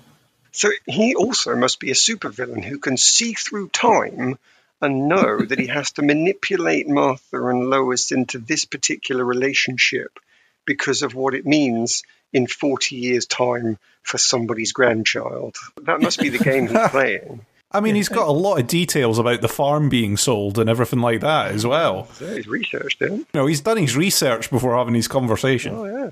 He found out where Martha's living, and maybe he has been Martha this whole time. Must be. Which really alters your perception of Man of Steel. I'm going to kill this small-town woman, assume her form, and raise this Kryptonian child. But then I'm not going to get involved in the world, other than going very high up in a military organisation. Another supervillain. Yep, there's two of them. Very confusing. A lot of multitasking, being a military general and a mum at the same time. That's tough. Yeah. I mean, fair play to Martian Manhunter. How does he do it? Maybe it was Jonathan Kent as well. Nah, you see Martha and Jonathan in the same scene. That doesn't make any sense. But yeah, who knows how many other people's mothers he is? Specifically mothers. That's what he wants to do. Specialises in that. We're not here to judge, even though that's what we're doing. Exactly. Okay, let's move on to Cyborg. Victor Stone, he is, as you alluded to earlier, Chris, quite significantly beefed up in this film. He is arguably the point of view character in a lot of ways because he's connected to the story. He's going through a lot. He's the one that's changing more where everyone else is a bit more secure in who or what they are. Apart from Barry, but we'll get to that. And yeah, I really like the extra work they did with him here. I think framing him as this innately decent person who has an air of tragedy to him, who resents what's happened to him, who isn't in control of what's happening to him, who doesn't understand what's happening to him. I thought that really worked, and the whole loss of his humanity thing and getting extra on his backstory. He was really underserved in the other version, and I think it's very, very good how they threw him into this plot and made it revolve around him in a lot of ways. Definitely. His story added a lot more heart to it than previously, because in the previous version, he was just sort of a very gloomy character who would come up with exposition or be a MacGuffin finder. I've tapped into the satellite and I've found the thing, and here's where we're going to go next. There you go. Oh, you need this thing fixed? Oh, there we go. I've done it. It's fixed. Da-da. Although he does that in this film too. He does that, but it isn't his sole purpose in the film.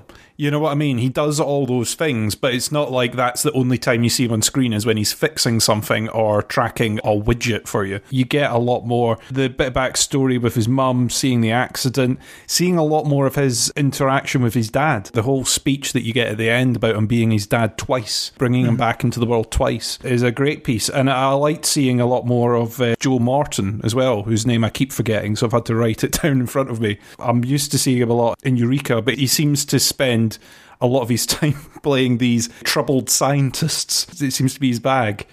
Terminator 2. Yeah. He's Dyson in Terminator 2. Yeah, he's very good at it. He seems to be a go-to guy for, we need a scientist. I think he's in Smallville as a scientist as well, so it isn't even his first time into the DC verse. I think there was some really powerful stuff in there. Even getting a little bit of him getting used to his powers and the way they visualised him talking to the internet or travelling through the internet, looking at the stock market, manipulating the bank. The two bulls fighting, that's weird though. That was weird. the two. Well, that's because it's meant to be the markets, isn't it? The market is have they not got the bull statue outside Wall Street? Yeah. I'm trying to remember where that is, but yeah. It's the finance representation, the bear market and the bull market. I'm sure they were fighting. But anyway, sorry. Yeah. Yeah, so you get those visualizations and then sort of walking into the bank and the stacks of money and manipulating the stacks of money.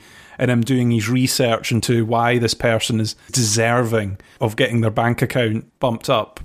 And even little bits of joy when he flies for the first time. You get little bits of that, which you never got in the first film. It was just doom and gloom throughout. Whereas this, you kind of get a little bit more in there. Yeah, although that scene where he was walking through the internet and helping that woman with her financial issues and things, I think it was good, and I really liked the way that he helped that woman that needed help. Although there's the whole logistics of, let's hope she doesn't contact her bank to say thank you for this, because are they going to trace this back to something? I don't know. But the whole speech kind of annoyed me because it does factor into that whole, everything's powerful. Everything's got to be more powerful. Because his dad makes a point of saying, you are more powerful than any other being on Earth. You could launch nukes with a thought. You can do all this. And that's why I'm so proud of you, because you're so powerful now. And I think that's gets in the way of the personal touch of his change, of what he's becoming, of what he's afraid of becoming. It's just that, look how powerful you are now, and that's good. Again, it's a Snyder thing. He's very into how powerful things are. Yeah, and it is something, I mean, I mention it on other shows as well. I think I mentioned about the DC shows, and I'm sure I've mentioned it in other films, is that as you make your heroes stronger, your villains need to be stronger. And it means that in the next film, in order for the villain to be a threat, the villain needs to be even stronger, but the villain still needs to be defeated on the end, which then makes your hero even stronger. And there is a certain point with this where I go, how strong is Aquaman supposed to be? How invincible is Aquaman supposed to be? Because he smashes through an entire building. Very similar with Cyborg. I'm like, well, what's the limits of his power? What's the limits of what he can find and who he can find? Apparently none. How fast can he hack? What can he get to? What can't he get to? Is it untraceable, like you say? My inner tech angle goes, well, that would be found out eventually. Someone would go, well, there's a massive irregularity here where it appears that £100,000 appeared from nowhere in our database. What happened? It's a problem with so many films, the power creep and the levels of power that you need, because if you make invincible villains, then you need to have your invincible superhero to beat them at the end, and I'm sure that is something that we'll come round to later. Yeah. And the thing about Cyborg is I do think they were trying to draw parallels between him and Superman, specifically in Man of Steel, because you have that whole, he's flying and he's quite excited about it. He's learning about his powers. He's figuring out his place in the world. That arc is there. And if you extrapolate it even in Batman v Superman, you've got the entire world is debating whether Superman should be allowed to exist because of what he can do. Well, what if the people find out this guy can literally walk into any digital domain you can think of and you can't stop him? That level of power is arguably scarier than what Superman can do, because He could bring the world to its knees with a thought, literally, just by changing a record somewhere. He could completely disrupt the flow of modern society as we know it. So it's pretty clear that people don't know Cyborg exists in the world at that point, but are we ever going to get that addressed? Probably not. But there is that parallel that they could keep drawing there as well. But I think certainly initially they focused too much on what he can do and how significant that is in itself. I really like the character work. I really like the loss of his humanity, not knowing who he is, resenting his dad for saving his life. You get that whole bit where his mother's standing up for him because he changed a girl's grades at school, and she justifies it by, well, what are you doing to help her? No, he still frauded the system. That's still what he did. You can't just moralise it and get away from that. But I think it's confused in the way that Cyborg is handled, because there's a very personal story there, but there's also a, you're the most powerful being on Earth story. The two don't connect for me. One of the key points for me was it was the only origin story that I was pleased to see any of. I'm not going to challenge what you've said about it, because I think there are points in it that weren't necessarily perfect. It was good to see parts of it, but not all of it. But it shows that this is the reason why this film has been extended in part, because DC decided they wanted to go straight to Justice League without building the Justice League characters up before it. And how can you possibly solve that problem? And the answer is you can't. You can't do what Marvel has done by just going straight to it. You've got to purposely choose not to, or you've got to put in the work. And either route is possible, but they went, no, we want the shortcut. There's money to be made. Go straight in, please. And what you've got here with the Snyder Cut is him trying to fill in the gap. He's trying to give you the Justice League film, but add in the origin stories that should have come before it and still make it a palatable watch. And to a certain degree, I think he does succeed with Cyborg, because he brings Cyborg's origin story into the main plot of Justice League through the mother boxes. And so it does work. But then you throw in Barry's quote origin story, because it's not really his origin story, but it sort of counts as that because it's his introduction. And they have to show him in the supermarket, and they have to show his weak cave, and they, for some reason, have to show him meeting Iris, and they have to tell you all about his dad. So it's not his origin story, but it effectively is taking that space. It is giving you your full introduction. They try and give you that with Aquaman as well. And with those, it seems unwelcome. I don't want to see all this stuff from Barry. It's in the way. I don't want all this picture of Aquaman getting splashed by the waves and going under and speaking to someone and coming back. It's in the way. So the Cyborg stuff is part of that problem for me. The origin stories were a mixed bag in this film. Cyborg's was the best and the most welcome, but some of the parts that you've then gone on to discuss, I will say, show that it was still difficult and an insurmountable problem, I think, to put the origin stories in this film, because probably everything you brought up as an issue would have been quite easily solved in its own 2-hour film. And they would have been able to be much clearer, much more coherent, pick up these personal beats without skipping over the consequences for the planet. But that was not possible. So I'm stuck with saying, what do I think about this? What do I like about it? Knowing full well that it couldn't possibly be what would have been good by giving it its own film, as is true for all of them. And that's a shame, but it's almost like this was the best Cyborg origin story we were going to have. So I feel like I'm going to say I was okay with it, because to do anything else would have meant an 8-hour film, which I'm not up for. I think in an ideal world, in my head, now that I've seen how they did the Cyborg origin story in this film, and like you say, Aaron, he fits perfectly into this plot because his origin is the mother box. So he fits perfectly into this. In my ideal world, you'd have had a Flash film and an Aquaman film before this came out. Yeah. Introduce Cyborg in this, that's fine, because he makes sense to introduce in this. Yeah. But you could have had your Aquaman and your Flash movie or something to introduce them before this. I know we can't go back and change the timeline. Not yet, anyway. But if you could, I really think those characters having an introduction film before this would have been better. And then the only character that you would have needed to do more origin of, really, would have been Cyborg. And I think it would have flowed a lot better at that point. You wouldn't have had as many of these sort of diversions at the beginning, especially when you have a condensed timeline. Yeah, and every conceivable thing about Cyborg is done better in this version of the film. Except one that I picked up on. In the other cut, they make a point of connecting Cyborg and the Flash in a way that's actually quite interesting, and it comes up when they're digging the grave. In this version, they just talk about how hot Wonder Woman is from Barry's perspective, and it doesn't tell you anything about the characters other than Barry finds Wonder Woman attractive. And yeah, who doesn't, to be fair? But do we need to know that? And I think at some point, maybe in that scene, he mentions that Superman was his hero. But they don't know anything about it, so it doesn't mean anything.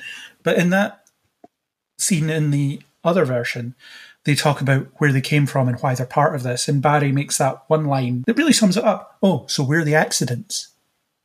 Everyone else is born to it, have trained for it, whatever. But we're the accidents. We didn't ask for this. This has happened to us. And that was a really good way of connecting them, and it made their friendship feel a bit more lived in. They don't have a friendship in this film, which makes their fist bump at the end really pointless because it doesn't build to it in any way. But I like that connection they made between the two of them in the other version. That being said, I think Cyborg has done really well here, and his core relationships are really with his family, and he has to deal with watching his father die in front of him and the revenge that he wants to achieve after that. So it's all great stuff, and I think framing the story through him worked really well. It works much better than it does in the other film, where the story's just happening and you don't know who's really invested in it, other than the fact that they kind of want to survive it. No, definitely. And the scene where his dad sacrifices himself, very emotional, but also a welcome addition, where the mother box is not just completely forgot, left in a car park and snatched away by the enemy. I mean, don't get me wrong, the Justice League still totally leave it there to get snatched up by anyone, even a scientist with a lab coat. But at least this time someone does manoeuvre the box. So, well done him. Yeah, and then uses that thing about, oh yeah, I'll superheat it so that you can track it later. That's the sacrifice he makes. Yeah, the heat laser thing. That I was like, why are we getting a heat laser? What's going on with the heat laser? Why is this heat laser? Ah, that's why we're getting all this exposition about a heat laser. Cool. Yeah, because apparently you can't just track it on your own. Why did he go in the box with the heat laser? Other than because he needed to die. I mean, I understand that. That guy's days were numbered. He had to die because Victor. I totally understand that, but I also hate the plot force and will always rail against it. But that said then, why did he go in? Couldn't he have just activated it from outside where all the computers were? But he activates it and then goes in with it. He can't have been looking for protection from Steppenwolf because he knew what was going to happen. It's also just a glass box. He's just going to bust through that without even thinking, yeah. So I didn't follow that. And I thought I must have missed something, but I'm still not sure. No, I think it's one of those things where the moment is powerful enough that you sort of sweep it aside. Yeah. But yeah, you're right. There's no reason for him to be in there other than the fact that he has to die because Cyborg needs something to chew over in the quiet moment they have before they go into the fight. Yeah, fair point. I don't think there's a lot more we can say about the Flash that we haven't already said relative to that. I do like that he's eager and he's the audience perspective in the way that, oh, that's the bat signal. We have to go to that now. That's what that means. And Bruce is like, yeah, that's what it means. Calm down. And he has a bit more of a normal perspective than others in a lot of ways, as in he's not part of this world. He's an accident and he's never really been involved in wide-scale heroics before. So that's an interesting perspective. It's also in the other film. I don't think it's any better or worse here. I think it's about the same. Barry's about the same here, other than the fact that he likes to touch Iris's face when she doesn't know that he's there. Which is weird. I mean, I said earlier on, I find that odd. I thought he was still good in this one. They still did the jokes. I thought a lot of the jokes, like the stack hole gag and things like that, would have been gone in this version, but it turned out that was part of... There's a lot that people attributed to Whedon that isn't attributed to Whedon, and I really liked that. The Amazonian battle bikini thing in that early sequence, not a Whedon edition, as everybody assumed. I did like that, oh, right, okay, so this was always here. Okay, good to know. You can take back all your criticisms then. Yeah. That whole little sequence as they come out of the Flash cave, for want of a better term, is you get the snack hole line and you get, what's your superpower? I'm rich, which is a fantastic line. But you don't get anything about brunch. Nothing. You don't get the brunch stuff. The brunch stuff was a bit unnecessary, so we don't get any brunch. The line that I kind of missed was the stuff about not knowing how to help when they go down the tunnels. And it's like, I don't know how I can help during this. And I think the line originally was something like, save one person at a time. Then you'll focus on one person, yeah. Save one person, and then you'll know. And you don't get that in this one, which I think was a little omission. I quite liked the fact that he didn't know how to help on this sort of grand scale, because he's so used to doing little things like stealing hot dogs while rescuing people from cars. Yeah. That he wasn't sure how to help in that situation, and then he sort of picks it up. And I think I would have preferred a little bit more of that. But otherwise, I think he was well served in it. That's another great little Joss Whedon beat where he managed to enhance character in seconds, because it shows you Batman's leadership skills, because he is able to tell Barry what to do and how to be useful. And it establishes that Barry is very new at this and doesn't know what he's doing, and he's terrified of this situation where he's fighting aliens, where you don't get that fear in this one at all. He just kind of gets on with it. And again, that's better in the other version where he's terrified of the situation, and he looks to Batman for advice, and Batman just says, save one person, and then you'll know. And then he runs in, brings one person out, and he's like, oh, I get it. And then he just keeps doing it. And that's a great little character moment. Whereas here he's just, again, very powerful. The two main big things he does in this film are predicated on how powerful and how fast he is. Which, yeah, The Flash, he's a hero who solves all his problems by running very fast. That we know from 7 seasons of television. That's what he does. If there's a problem, he's going to run, and it'll solve itself in some way. So that's fine, but there was the two moments where, well, accidental time travel in one moment and deliberate time travel in another moment.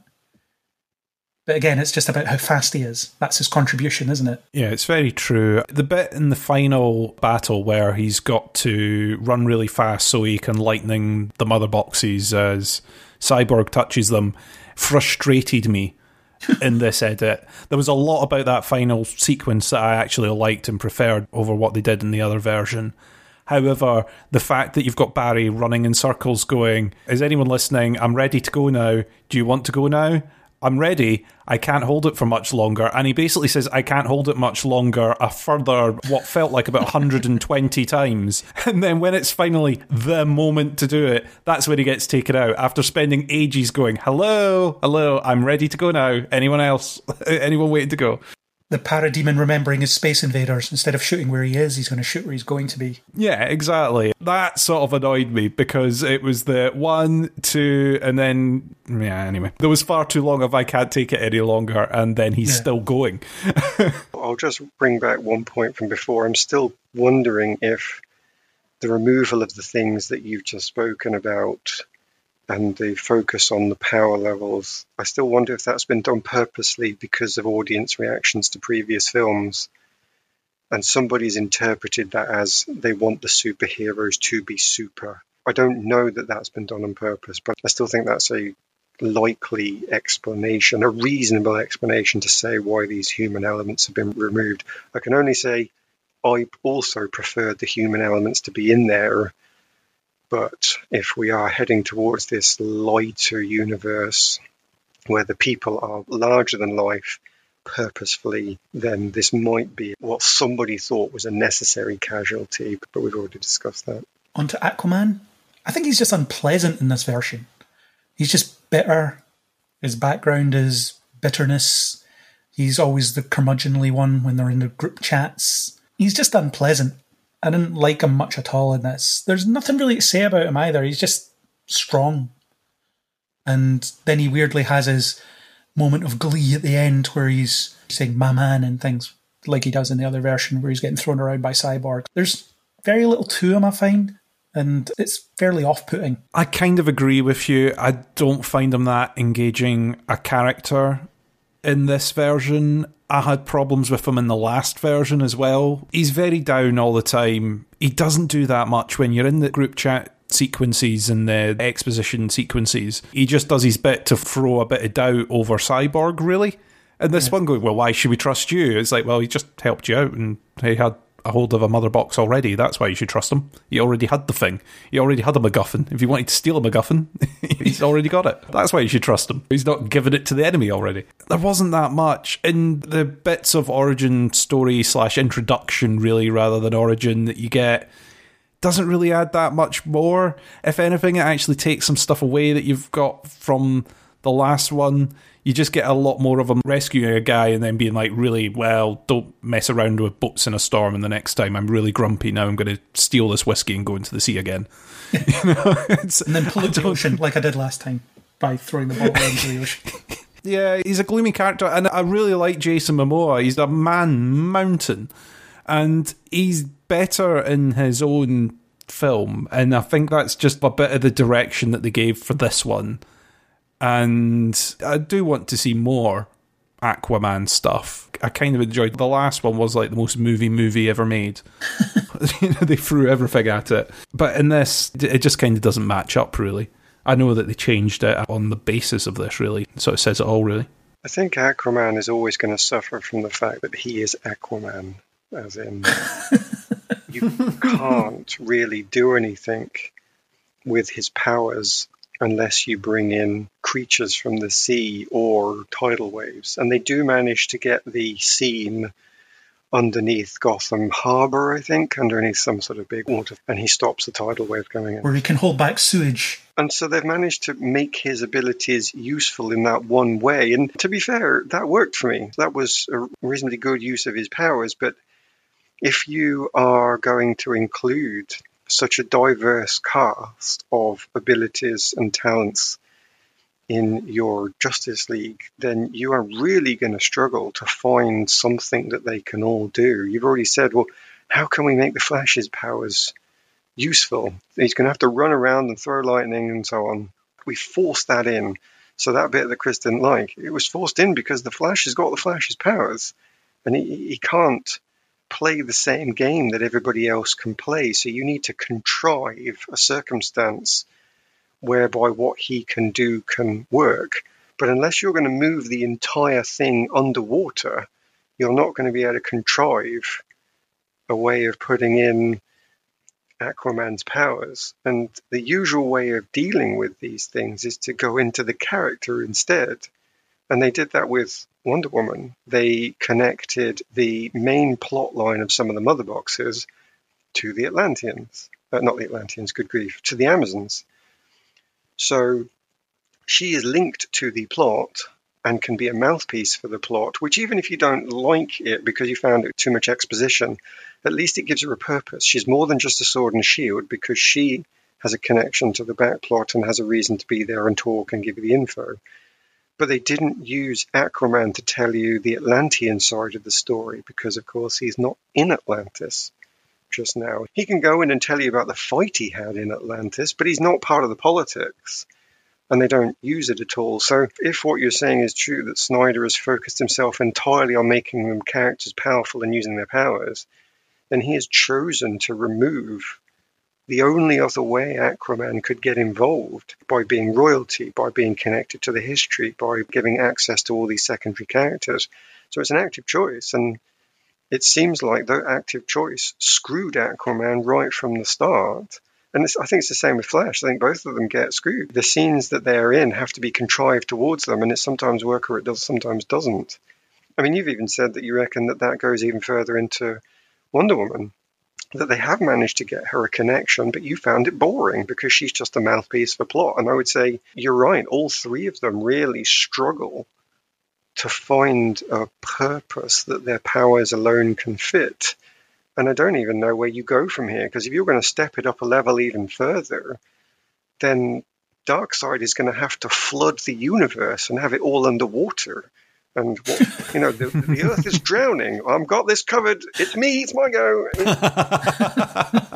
Because it's just not going to go anywhere else. So the only way I think you can rescue that, and let's go back to Aquaman, the only way you can rescue Aquaman, and as an example of the others, is to set this after his introductory film. Oh dear, that's not possible. What a shame we can't go back and do that. So he was screwed right from the start. There was no way of bringing him in such a way as he could work. I'm actually not convinced that it was a problem with this film.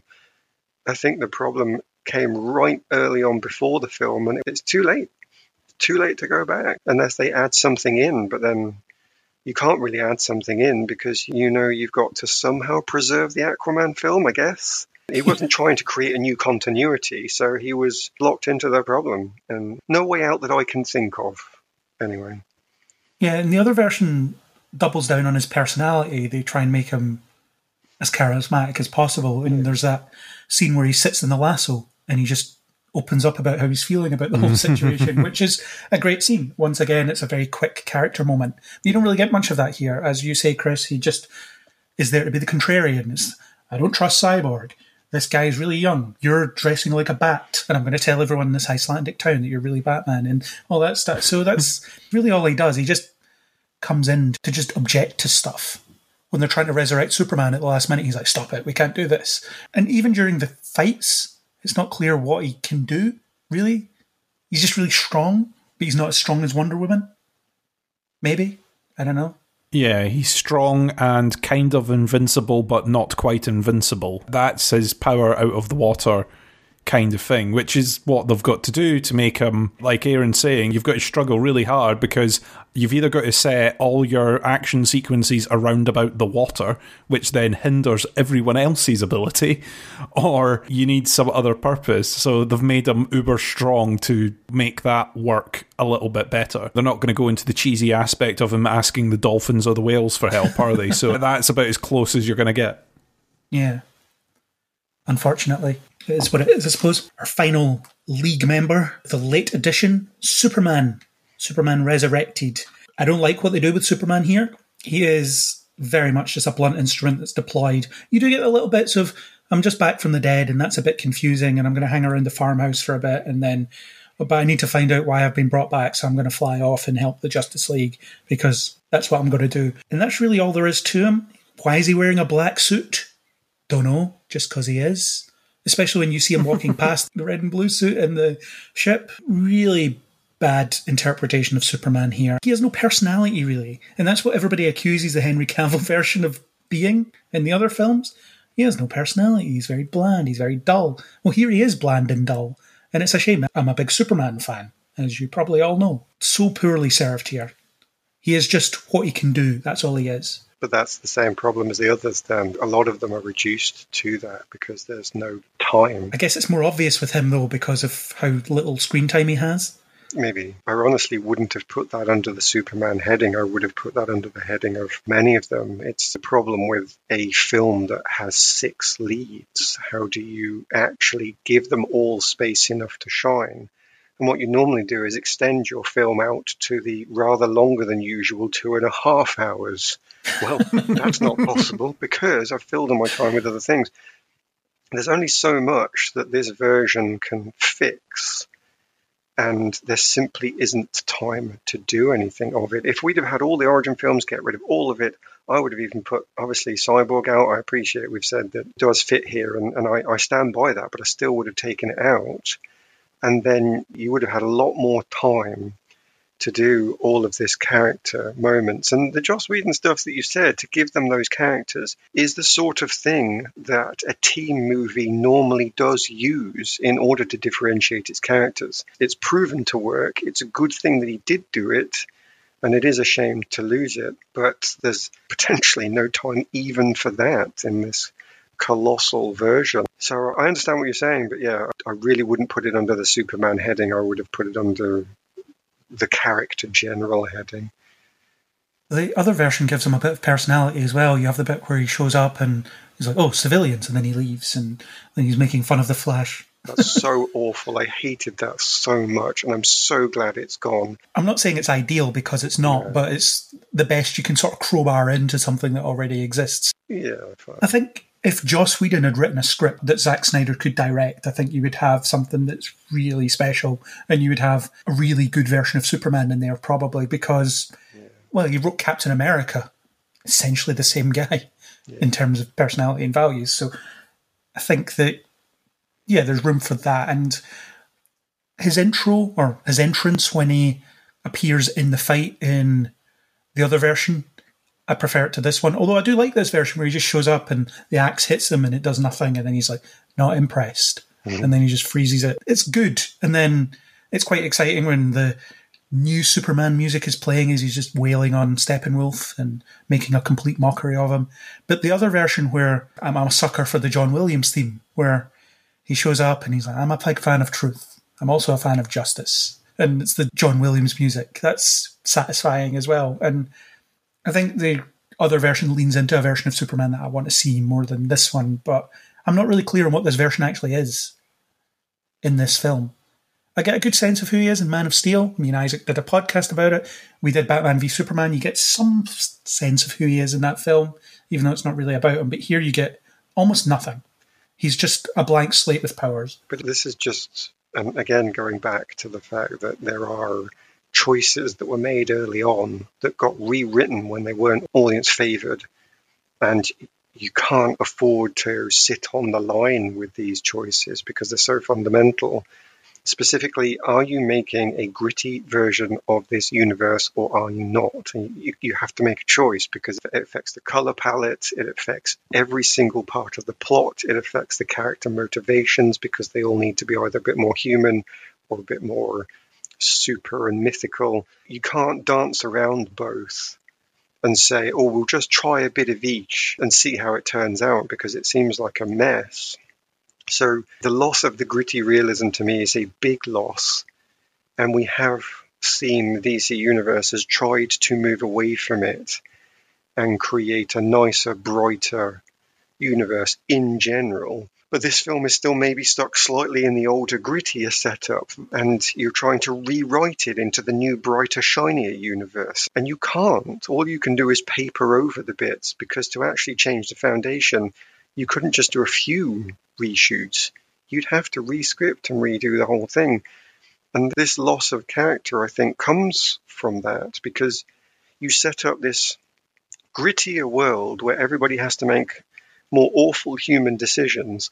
You take all that away and you don't put anything in its place because there's no time, because you can't redo all the previous films. When you would have built up these characters, when you start to create a foundation for them all, which then during a Justice League film, the foundation is set and all you have to do is riff off them because there's no time to do anything else. That's where these Joss Whedon little moments come in, because you've only got little moments, so you need to riff off what the audience already knows and build upon it. But if you've chosen to wipe that foundation clean because you don't want that anymore, there's nothing to riff off. So I think it's just this lingering problem that even recutting the film, he couldn't go back through Batman, Wonder Woman, Superman, rebuild their personalities, give you time to know who they are, and now riff off it. It's too late. I think Snyder's done a good job of, quote, sort of saving the film, but it really goes to prove that he saved the film a bit, but he hasn't really fixed all problems, waved a magic wand and made everything better, because that's impossible.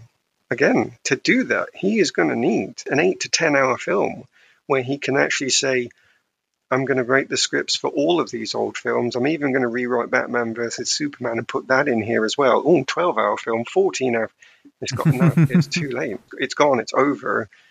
And maybe if they'd have put in some of these Joss Whedon moments, it would have given you something to say, I like those.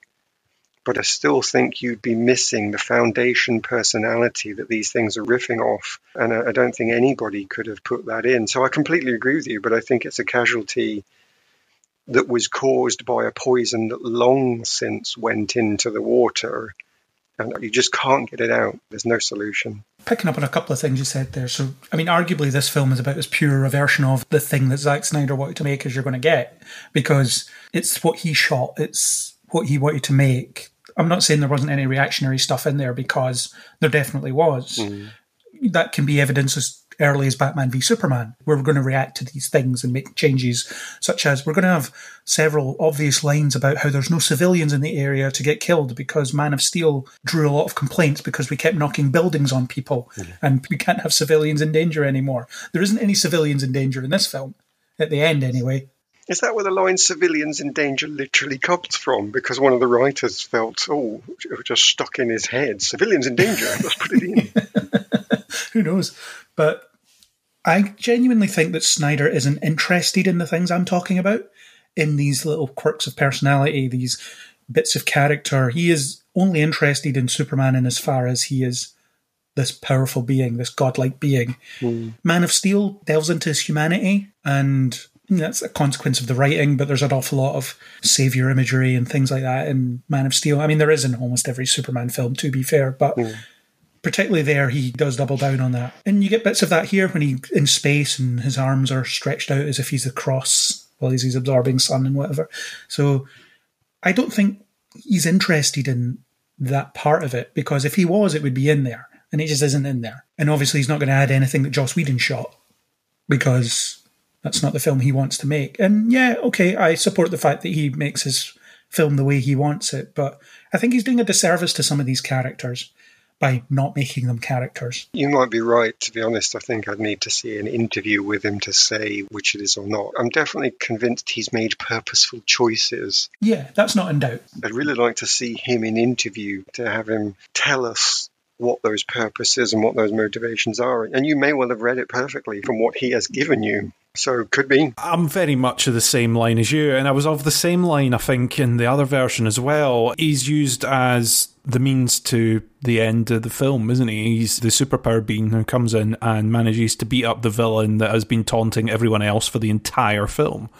He wipes the floor with them really, really quickly. And then it's like, ta-da, there we go, we've finished. We've fixed it, everyone. We've solved the problem. We've got Superman. Through what we've said about all the other characters being very powerful and the power creep, I've always got a problem when it comes to Superman and how powerful Superman is, because why would he ever need to team up with anyone apart from maybe another Kryptonian if he fancies it? Why do you now need the Justice League? Because you've just proved that Superman can beat up the most powerful villain that's come along in 60 seconds flat. They don't do much with these characters in this, but they don't have, despite the running time, they don't have time to do any of that in this film. He gets brought back from the dead.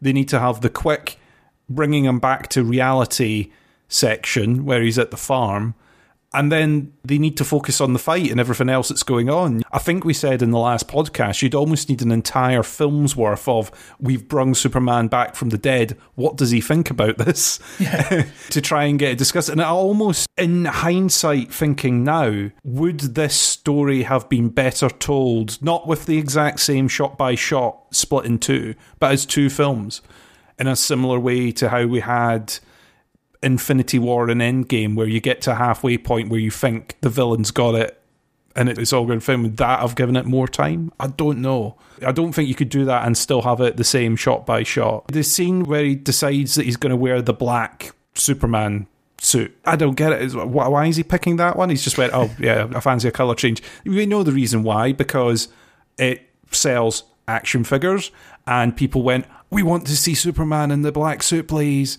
Please, can we have that, please? Okay, yeah, sure, I'll put it into the film. So we'll have him with his Kryptonian wardrobe and swoopy doors and smoke like he's just walking out on stars in your eyes. And another bit I don't get, they've been analysing that ship for quite a while now, at the point where we're seeing this film, because it was already around in Batman v Superman since Man of Steel. This ship's been there. At no point has anyone went along and pillaged all the stuff from the inside of the ship. Knowing modern day and everything like that, that would be picked apart. We've got these almost invincible suits sitting in there. Maybe we should have a little look at these almost invincible suits and see what they're made of and nick them all. But anyway, that's a completely different tack. I don't think he's served particularly well by this. He is used as a, like you said, Craig, I agree with you, blunt instrument to beat up the villain at the end, as a means to an end of this. The final fight in the Joss Whedon version, I hated the whole family stuck in the city trying to escape in the car arc. I hated all that stuff in the last one. I'm glad they got that in the bin. The last time we had Superman carrying a block of flats on his back. Anytime you see a superhero carrying an entire bridge on a single palm and flying it over something, you're like, structurally that bridge was not meant to be held on one girder. That bridge is collapsing.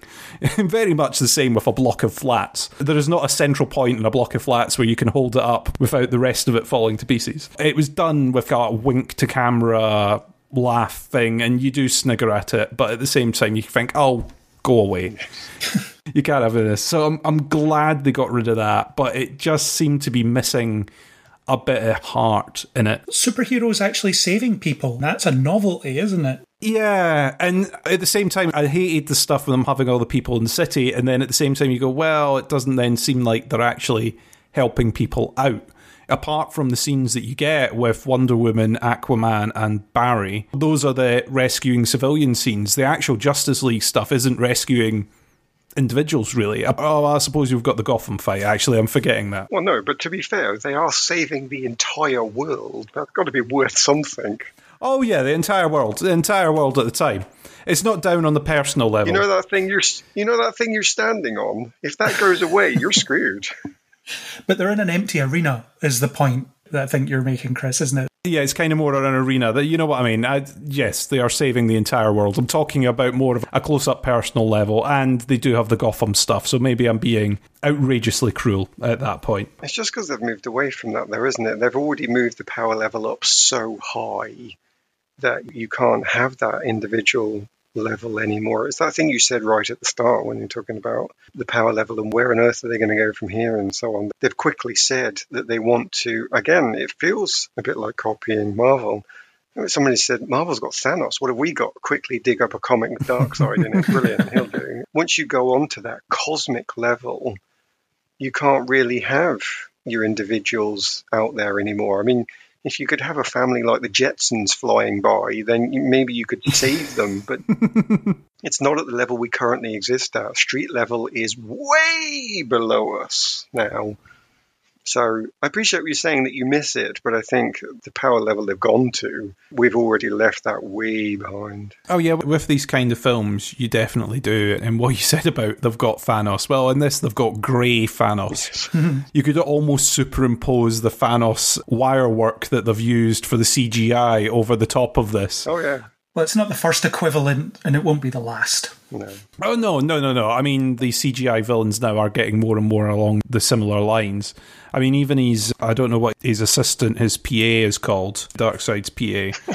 Desad. Oh, they're all nicely along the same lines, just to make it equally confusing. He is very similar to the Azeroth character that they had in Ready Player One. That almost looked like the same artwork that they had used for that, with some slight costume change stuff. There's a lot of this when it's getting into the big galaxy-wide battle that you go, okay, the scale is pulling way back. I don't know what they could have done with the time that they had available to generate a lot more into what was going on with Superman. I really don't think they could have done much else. You need to cut other stuff in order to fit in that, and I don't even think the running time of the Icelandic ballad would be enough to rescue what they did with Superman. Maybe the arrow firing ceremony as well. Get rid of that.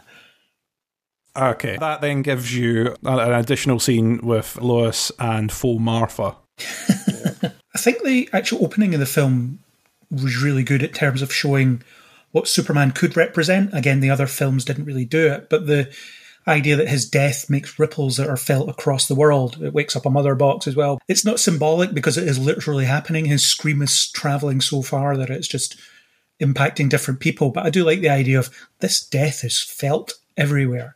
And if you had a more complete version of Superman, a more developed version of Superman, that impact would definitely be more impressive than it is. But it's still an impressive moment in itself. But that is a different film. What you've just described is a different film, though. It's the film where Superman is the hero of Earth, the saviour of humanity, this person that everyone looks up to, this icon, this beacon, and he's dead and they have to deal with it.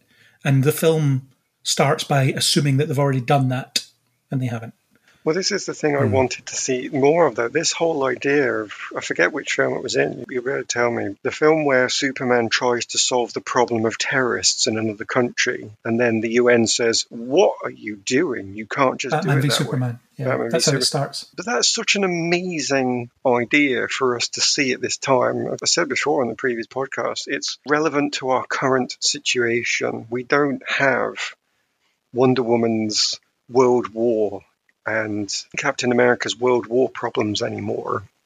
We've got problems of disaffected nations and parts of nations that are rising up in scary ways that are hard for us as civilians to even consider, let alone governments to consider.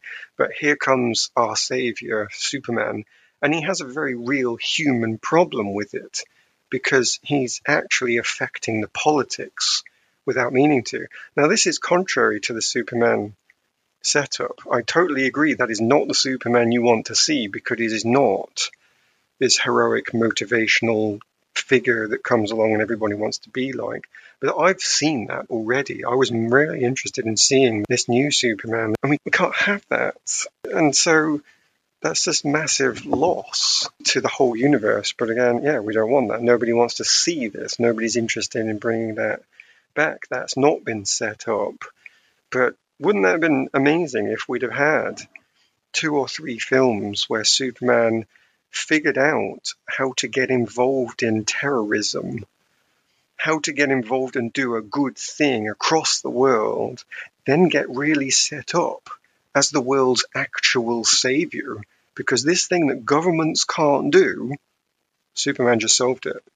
The UN has been discussing this for 3 years. I fixed it. Yeah, what? You have?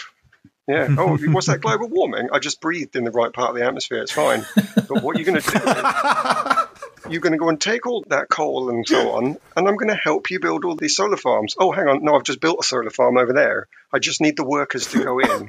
If you could just go and train a few people, I've built the windmills already. If they'd have set all that stuff up, you really would have felt this. The world would have felt the loss of that because all of a sudden it's like, there's another problem the UN's struggling with. Where's Superman? Crap. We're going to have to do this ourselves, and we can't because we need this inspirational figure to help us lead us into that. So it is a massive loss to that film. And you're right, it's almost implied. But do we come back to the same problem then? Where was the time to build all that amazing stuff? And by the way, I'm labouring it because that's the film I wanted to see that they took off me, those jerks. I would love to see the what if film of Superman breeding pandas and solving greenhouse gas emissions. Just going along and throwing everyone's gas guzzling car into the sun. He's like, nope, greenhouse gases, into the sun it goes. You can walk. Yeah, exactly. Captain Planet, my arse, Superman, let's do it. The thing is, I'm interested in that as well. I like the idea of challenging the values of these heroes in order to explore those values. So Captain America, the Winter Soldier. How does Captain America's morality stack up in a world that's more complicated than the one that he's from? Mm. That film directly addresses that problem. And it doesn't really answer it, but it tries to. And then in Batman v Superman, you had shades of, he's this guy who's just trying to do good things. But unfortunately, everyone's really cynical about those good things because it has these political implications because of X, Y, Z. He doesn't understand what he's getting involved in. So the idea of a naive hero that just wants to do a good thing, coming up against this resistance because the world isn't as simple as just good and bad like he would like it to be, that's an interesting thing. They didn't do it. They didn't cover it. And as you say, this whole campaign of perhaps inspiring people, making the world a better place through his actions, figuring out how to solve these politically sensitive situations. And people can still be cynical about that. Why is it his place to do it? Well, who else is doing it? You have all these questions that you can throw around there. And it's difficult because there was clear intent to at least cover that to some extent, but they just never do. And then by the time you get to this film, it isn't there at all. No. He's just this beacon that was killed and the world is reeling from it. But you only really see that because Lois is upset and can't go back to work yet. And then he comes back and just beats up a bad guy. But what is Superman? What does he represent? You don't really know. No. Certainly not in this film. No, too late. Too late for that. So what else can he do but beat up an alien? That's what he does. He does do it well. I did like that. That final fight scene was much more interesting to watch. I was much more involved in it. I thought it was more exciting. I'm not saying every character had an amazing use, certainly the Flash we've already covered, but generally speaking, in terms of an action scene, I enjoyed that setup a lot more. Yeah, it was exciting. I'm not sure what the other Justice League members accomplished when he showed up, especially when Batman just turns up and he just stands there and watches because he can't do anything else. That's all he can do. Yeah, but that's kind of the point, isn't it? The way they've set it up, the whole boxes have been activated because there are, what are the two things they were? The box is activated because there are no Lanterns and no Kryptonians. Yeah. They set that up right from the start. If there was a Kryptonian knocking around, keep your head down, mate. If there's any Lanterns knocking around, equally, just keep it quiet, wait them out, and it'll be fine. I mean, Superman's only been on Earth for about 30 years or so, and the boxes have been there for thousands of years, so why did they wake up when he died? Because he wasn't there before? Yeah, let's not ask that. Well, let's not worry about that, no. How did they friggin' forget where they left the boxes in the first place? That seems like a planet that you would bookmark in your intergalactic directory, does it not? Where did I last have the boxes? It's kind of like, where did I put my keys? Where did I leave my phone? Where did I leave my 3 boxes of infinite power? It's worse than that, isn't it? Because it's not even just the boxes. The bit that I got really confused about, actually, was when the anti-life sigil comes in. Because I was pretty much okay with the idea that there was the 3 boxes of complete making and unmaking. That, to me, felt like, yeah, that's pretty serious if you can just use these 3 boxes to rewrite a planet. And then all of a sudden, the boxes aren't what's interesting anymore. It's the symbol of unlife. And I got really confused with that, actually. They're 2 separate powers, aren't they? And if they are 2 separate powers, first of all, Chris, you definitely bookmark it because there's 2 mega weapons down there. But second of all, why did we need the symbol of unlife? Because we've already got the boxes. I didn't understand why that was there or what relevance it was. Because in the comics, Darkseid's always looking for the anti-life equation, and they have to make that part of his motivation somehow. So it literally just crowbarred in, because the boxes were fine. The boxes were enough. Yeah.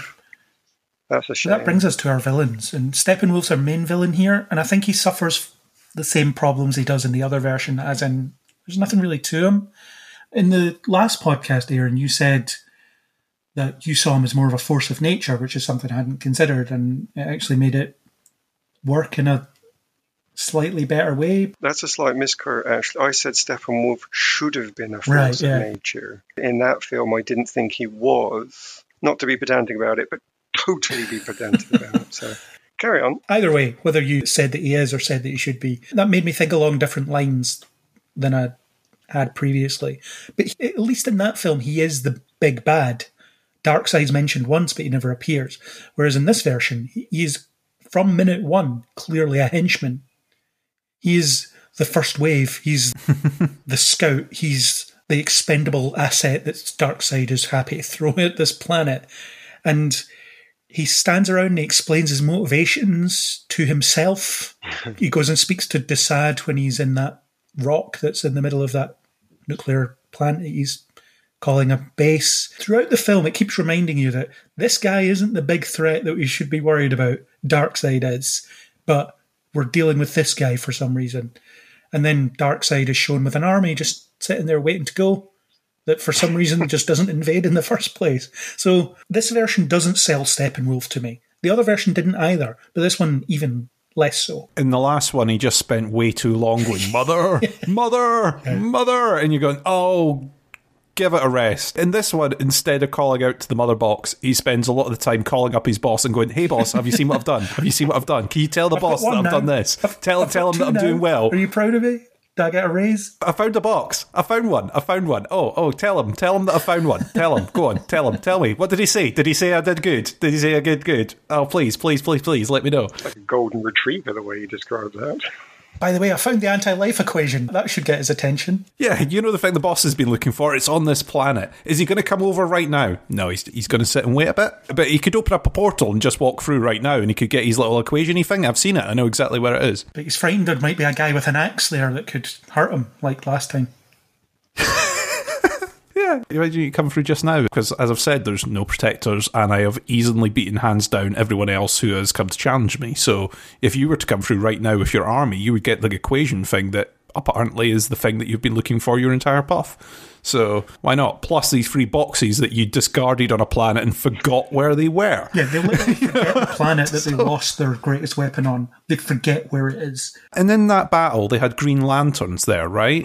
So surely the lanterns could have went, maybe we should spread these out a bit. Maybe keeping them in one place ain't the best idea, as much as we trust the Atlanteans and stuff. We'll leave a lantern here at least.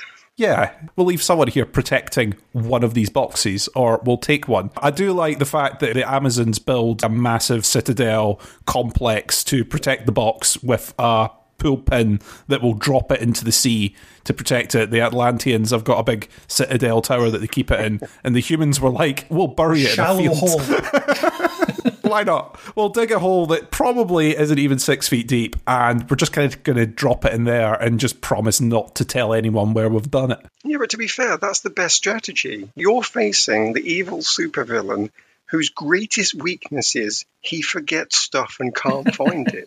Burying is the best way to go. The other stuff of putting it in big obvious places with beacons so the bad guy knows where to go with big shiny lights. Look here, big box. No, stick it in the ground. No beacons, nothing. That wasn't the worst plan, that was the best plan. It's as good as any, I suppose, but it's quite funny how it's, okay, we gave 1 box to the Amazonians, we gave 1 box to the Atlanteans, we gave 1 box to humans, and the Amazonians and the Atlanteans, they're really powerful, they can protect it. The humans, what have they got? Nothing. Is there any reason they couldn't have given it to Zeus, for example? Where would they keep it? Well, surely there was a better choice. There must have been a better choice. But there was only 1 Green Lantern there, so the Green Lantern Corps didn't know what happened to him. They just saw his ring come back. Yeah. Oh, God knows. Villain-wise, overall, I was a bit, with the villain, pretty much the same as I was the last time. I suppose you get slightly more motivation, maybe. It's because he tells you. Yeah, I'm going to destroy the Earth. Why? Because destroying the Earth is what villains do, so I'm going to destroy the Earth, okay? Whereas in this one, you sort of get a little bit more of we reformat the Earth to our specifications and everyone becomes a subject to us. It still seems like there's plenty other planets that you could take the boxes to that don't have people on, and you could have as many planets as you want, but anyway. It's also kind of unclear because I think Wonder Woman says he's from another universe. So what, they've just chucked the multiverse in here while they're at it? Might as well. But they haven't really because, well, why isn't he just from another planet? Which is it? What's the difference? But yeah, Darkseid, not impressive because he gets defeated so easily. Just, he's hit by an axe while he's distracted by trying to pick the Green Lantern's ring out of the air. And he, as we say, he forgets a planet. Also, the anti-life equation's on Earth, and he forgets where that is. And for some reason, Steppenwolf has a vision of it, but you don't understand why he has a vision of it. He just does. It's very weird. The box tells him about it, isn't it? That's how I saw it. It was like the box goes, oh, by the way, the box remembers that there's something here that you should know about. Yeah, and that Lord of the Rings-esque battle, it's one of those, why are they there doing this? Why are they there trying to bring the boxes together where everyone can just come and stop them? Why not just go and do that somewhere else that's not in the middle of a field of battle? Yeah, you have a spaceship you can pick anywhere on the planet that you want. The others will take a while to get to you. Lure them there with your other ships. Also, let's just have these 3 witches or whatever it is, put these boxes together, poorly defended by these forces. Yeah, as villain plans go, it's no wonder it fails. I like that we were the first planet to figure it out, though. I like that. Way to go, us. It's that whole, don't know how many demons he's faced and how many hells. He's never faced us united.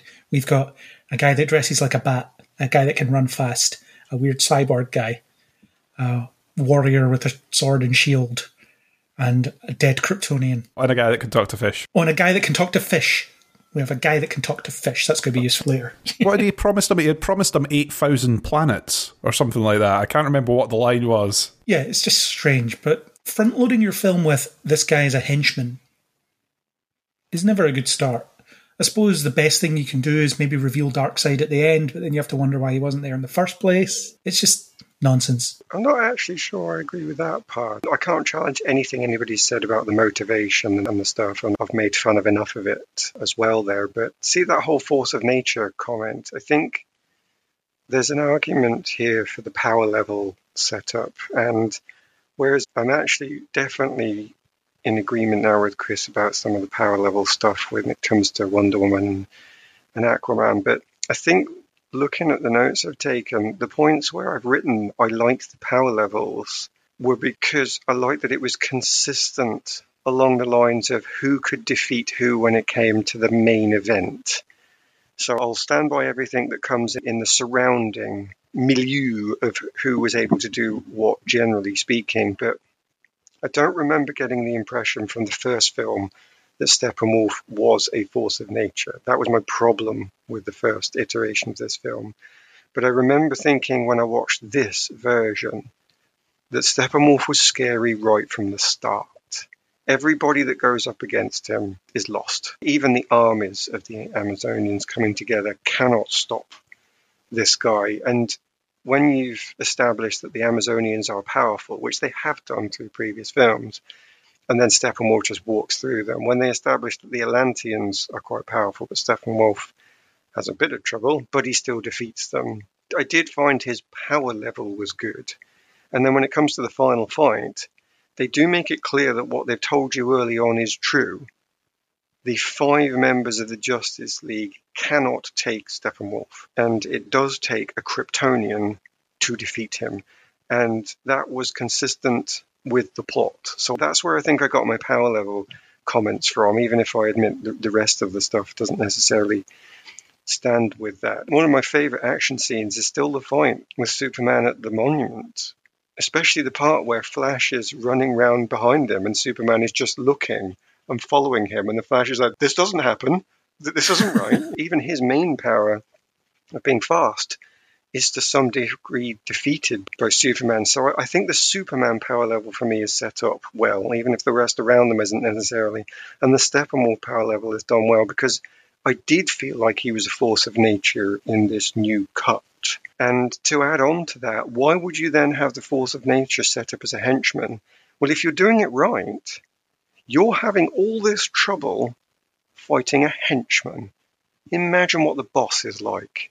He is going to be something that Superman can't take. The Darkseid problem is the Steppenwolf problem from the first film. I need to be able to believe this guy's power. I now believe Steppenwolf's power, but the way they've set it up is Darkseid must be more powerful than Steppenwolf, because otherwise why would he send him in? And Superman is necessary to beat Steppenwolf. Therefore, the next film logically should be even Superman can't take Darkseid. It's going to take 6 people of the Justice League all working together to take down Darkseid. That's the threat that should have been there, and it's given to you from the starting point where Steppenwolf is a henchman, and you're thinking, yeah, we're having this much trouble on a henchman? That should be Barry Allen's line. You want us to take Darkseid down? Are you insane? Now, I will say that I do not believe that's what they gave us, because as you say, Darkseid is easily defeated by a single X. So it is ruined by those things. But it should have worked. It should have been okay, I think, to do that thing, if you then carry on with the consequences of your choices. So I think that's the problem that's in there. He's certainly good with his power levels in the core focus of his one film, but has he actually considered the power levels surrounding that? Arguably, no, not in any way, and that's the problem. Steppenwolf has many problems, but I wouldn't actually have said that was one of them. Yeah, I found his defeat in the other version a bit more interesting as well. To jog your memory, the Justice League make him afraid and the parademons turn on him. He experiences fear and they turn on him. So the idea is the Justice League have managed to inspire fear in this being, whereas here he just gets defeated and then decapitated and that's him, which is less interesting.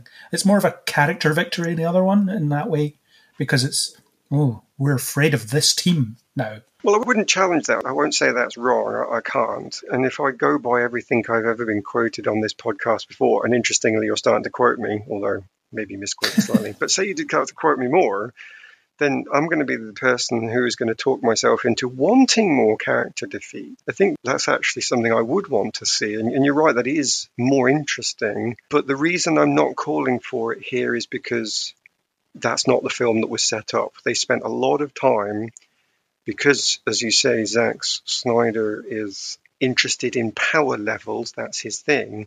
If you then set up a film about power levels, I expect to see power levels in the finale. because that's what you've told me to expect. So I think you're right. I think the other one is potentially more interesting, but this is more fitting to the film that Snyder wanted to make, and therefore I'm all right with it because it fits in with that. And I think he did that part really well, despite maybe not being the best film that could have ever been. He did that part really well, I think. I guess the problem is you have Darkseid on the sidelines and he's not really doing anything, even though he probably should be. He probably shouldn't have been in the film. He probably should have just been this lingering threat. It should have been just, hey, minion, have you solved this minor problem for me? No, sir, I've not solved it. You really not solved this really tiny minor world problem for me? Do I have to come down there? It's a bit basic, but at least it means he's not undermining himself by turning up. But you've made him seem scarier then. So, yeah, maybe cut him from it as just something people talk about. Let's do the Thanos connection again at the end of the first Avengers movie in that post-credit scene. The first post-credit scene, it's the reveal that Thanos was there. In every conversation Loki was having with his assistant, Thanos was there, just listening. When you find out he's there, he's behind this. And again, he sent Loki in because he doesn't think this is a problem that he will need to get involved in because he doesn't expect it to be a problem. And then it becomes a problem. Yeah. You can have your villain underestimate the heroes. That's a good intro, actually. Whereas if this film ended with you seeing Darkseid and thinking, oh, so they killed Steppenwolf. Well, I guess it's my turn. Yeah. So again, Marvel did it first. Oh well. But instead you just get Darkseid attending meetings. And that's about it. To be fair, we've all got used to Zoom calls now, so he was kind of phoning it in as well. But I can't really add more to your discussion there. I agree that there wasn't really much of a need for him to be in this, and unless maybe right at the end as a, oh well, now I've got to go, which is what you got.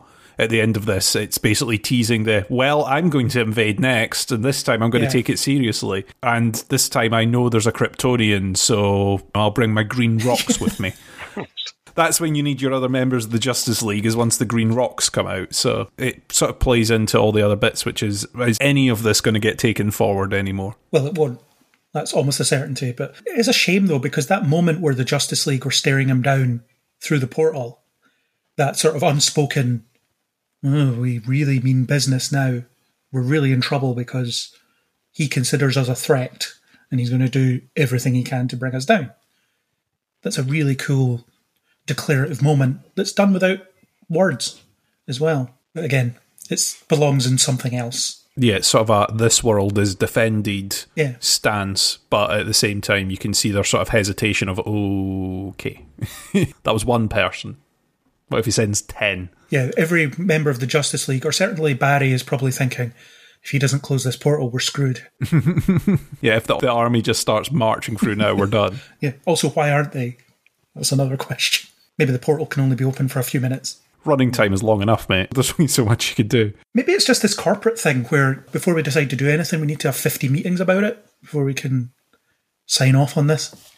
Invasions are tricky business. Yeah. There's a lot of paperwork to fill in. Before we'll seize your planet, we need to fill in all the forms. To get the budget, get that agreed. Yeah, resourcing requests, travel and assistance for the army travelling there. There's a lot of paperwork. So that brings us naturally on to the action sequences. We've actually touched on quite a few of them as we've been going here and there. I don't think there's very much more we can say about Wonder Woman's intro because we've covered it. She kills people and vaporizes someone, and then some little girl thinks that's really cool and wants to be her. That about sums it up, I think. We do have the Mother Box relay race, which is when Steppenwolf tries to steal it from the Amazonians. It's far more extended than it is in the other version. It's still kind of dumb with the box flying across a grassy field and being shot at with arrows that get it dragged along and whatever else. I wasn't hugely impressed by it. I think Steppenwolf, as you said earlier, Aaron, seems more threatening than he does otherwise. It does feel like they are just trying to keep him at bay and failing miserably. Yeah, I agree. Again, like we've said with other stuff on this, it went on for too long. Even in the first film, I think it went on for too long. Yeah, it did. You've got a villain who has the ability to appear apparently anywhere at will using his little beam up, beam down, whatever he's doing, transference thing. He literally could have come down, grabbed the box, went zoop, and he's gone. There you go, done. I get that in these films, they're like, we've got badass warrior women. Let's show all our badass warrior women doing badass things. Great. Okay, cool. I've got the message. They're good at fighting and stuff. Now, I imagine they must get really bored on that island.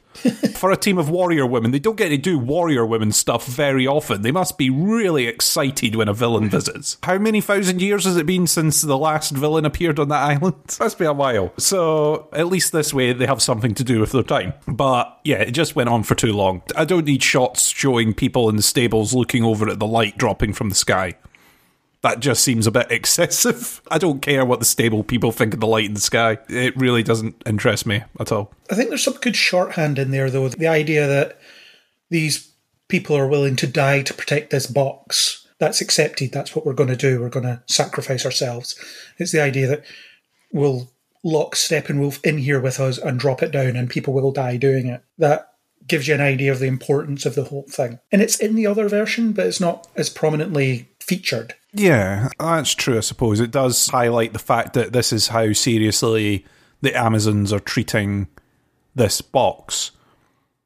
But you kind of get that from the opening sequence as well. They spend so long following the scream of Superman around for bloody ages, get to the island, and it shows that it's being kept in a secure place surrounded by warriors. Yeah. We already get the seriousness. The warriors are not there for decoration. They are there to defend that box. Yeah. And then the Atlanteans is a slightly different, yet similar sequence. The bit where Mira attacks him is pretty cool. That works really well. Where she surprises him with how powerful she is. Again, it's all about power, isn't it? It's the manipulation of the liquid, basically drawing his blood out through his eyes. That's a gory way of using those powers, but very effective. That stuff is why the Atlantean version of that moment is considerably better in my mind than the Amazonian one. Not because I love the gore or anything, but just because there's this problem, there's a conceit that you have to buy into with the Amazons, and it's quite difficult, I think. Which is that, for some reason, this technologically advanced culture has decided to keep swords and horseback riding and arrows. And there's a reason these things got dropped.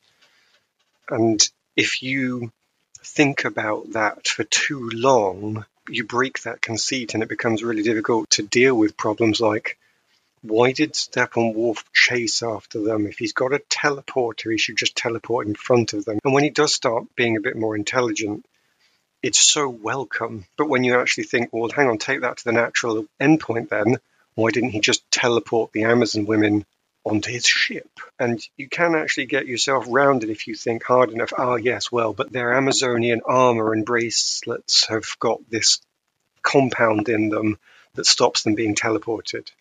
Well, yeah, but if they've gone to that effort, why aren't they more like the Wakandan people? I know I'm crossing comics here, but just as an example, if they want to keep these older ways, they can still embrace the technology, but include it more. In Wakanda, you still fight for dominance. The king has to fight the challenger to show his worth. That's where you keep the old school ritual in. But when it comes down to it, by the way, sister, have you got any really cool tech? Well, actually, yes. How do you like all these cars and devices and suits and what have you? Really, you have to just ignore that and you have to just say, no, Amazons use swords and bows and horses. I personally find it a little bit difficult to stay in that conceit and accept it. And so the fights do seem to go on a bit for me in the same way as yourself. But conversely, then, when you go to Atlantis, they really do seem to be much more into their technology. They have embraced it. They do have their powers. They are able to part water and make gravity all of a sudden a problem. Hey, surface dweller, you remember gravity? That's just so sensible, to use your technology to help you fight. As Chris says, to use your ability to control liquids to go inside somebody and really threaten them. And that not only is a bit more interesting because it's not just somebody bashing somebody else over the head continuously, but it shows that these Atlanteans are intelligent and they've thought about it, and the writers have thought about it, and the directors thought about it. Arguably, you could take it to a greater extreme. They're still a very physical people that hit each other a lot. So they've not really pushed the boat out on that, but they've pushed it out much further than the Amazons have. And the comparison, I think, really doesn't help trying to accept the Amazon fight. At least the Amazon fight comes first. If they had to go the other way around and the Amazons had to follow the opening act of the Atlanteans, they'd be, we can't follow that. That's not going to be interesting. Sorry, just cut to the chase. Yeah. So it's a shame, I think, for the Amazons that that's in there, but it is because Amazons are cool, or at least that's what being offered to believe. But in an argument, actually, I think when it comes down to is Atlanteans are cool. In the cool fight, I think I know where I'm going. Yeah, no, that's fair. And yeah, it is a better use of Mira's specific skill set than, say, the Amazons on a horse, just throwing this box around, try to keep it out of Steppenwolf's grasp. Because it doesn't feel like they're ever going to win at any point. And it's not clear what they're trying to achieve either. Is it just get slightly further away? It just seems like an inevitability that he'll get the box. Whereas with the Atlanteans, it seems like less of an inevitability because they could win, in theory. In theory, yeah. They offer a chance. Because there's a lot more ocean to swim in than there is island to run a horse over. You can get the box further away. It's always going to be on that island, isn't it? Just drop it at the bottom of the ocean. Can Steppenwolf survive that kind of pressure? Probably, but there's nothing to say that he why can. not? He could survive that pressure, but he can't survive his head getting stood on. But that's by Darkseid. He has a stronger foot than anyone That else. is true. He has strong feet. He does. Powerful feet. Very powerful feet. Mighty powerful feet. He's wearing his alien metal toe cap boots. But are they as strong as Wonder Woman's stilettos? There's only one way to find out. Justice League 2. Not possible, but yes, to find out for sure. For science, yeah. Well, you do see Darkseid jump out of a ship and land. Not in high heels, he doesn't. No, that's a different thing. Cross-dressing Darkseid, that's what we want to see next. That's cool. Some good points there. There's the first Justice League team-up sequence.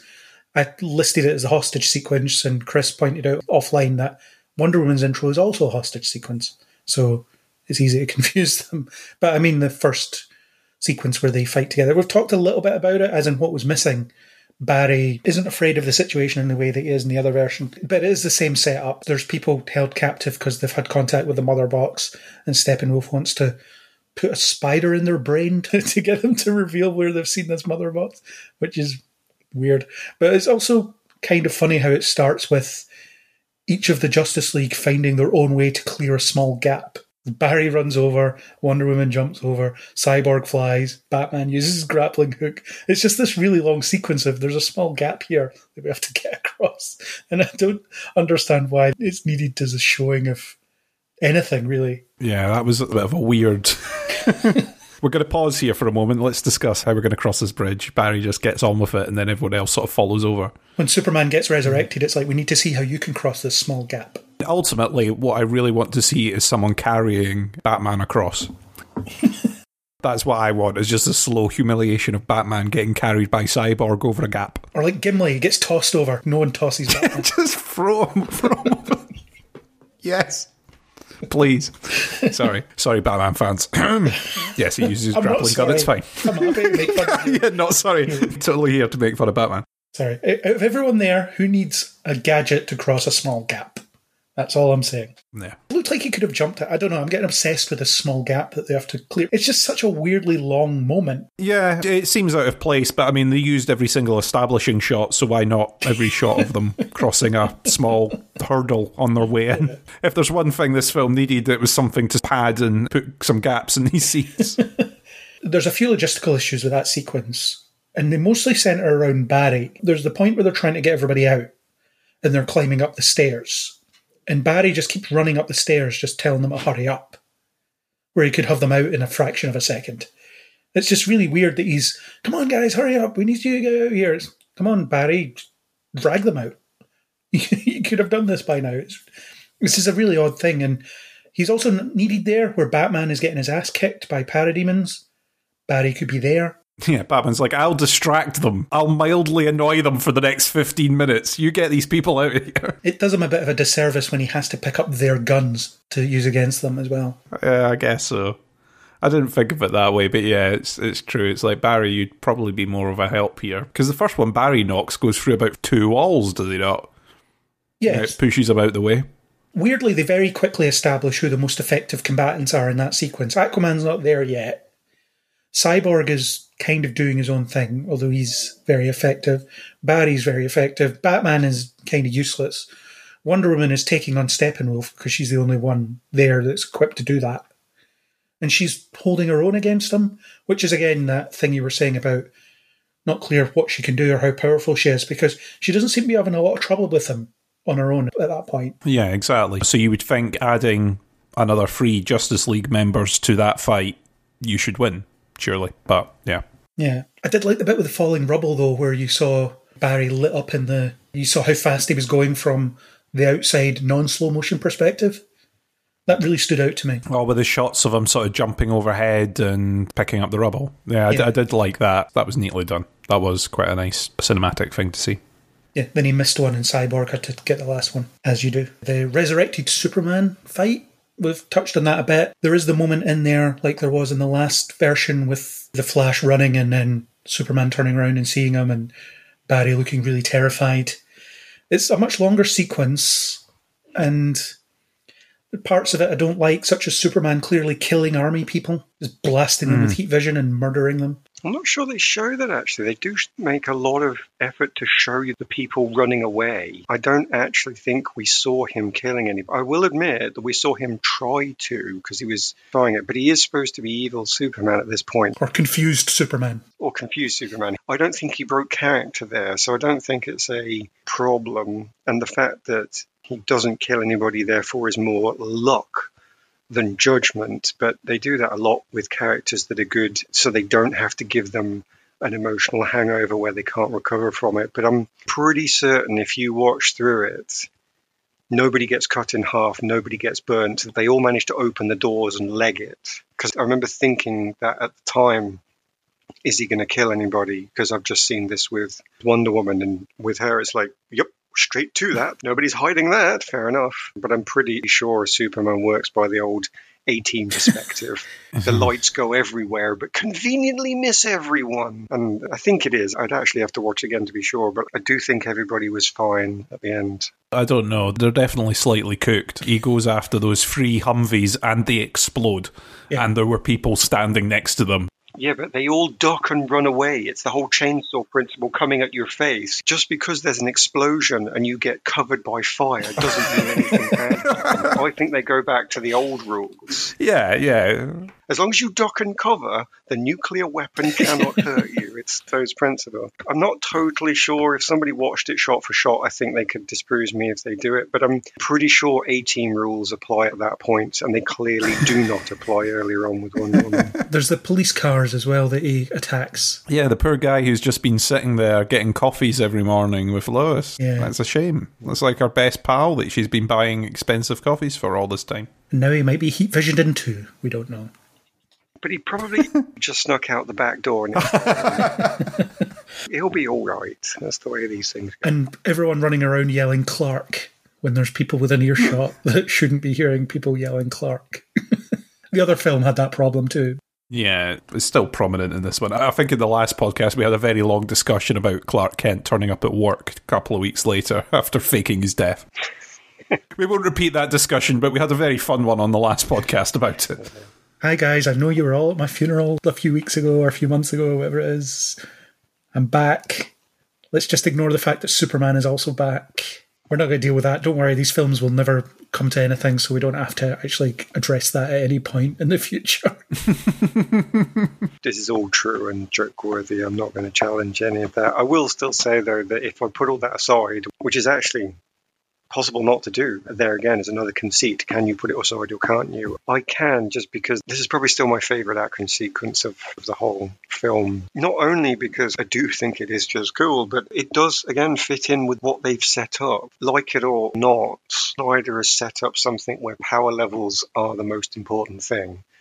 And if you don't like that, then you can't like half the stuff that's coming in there. So fair enough on that. But if you can accept it, it's important to me, this scene, because everybody goes at the Kryptonian. We know we need a Kryptonian simply because they are the only power level that can solve our problem.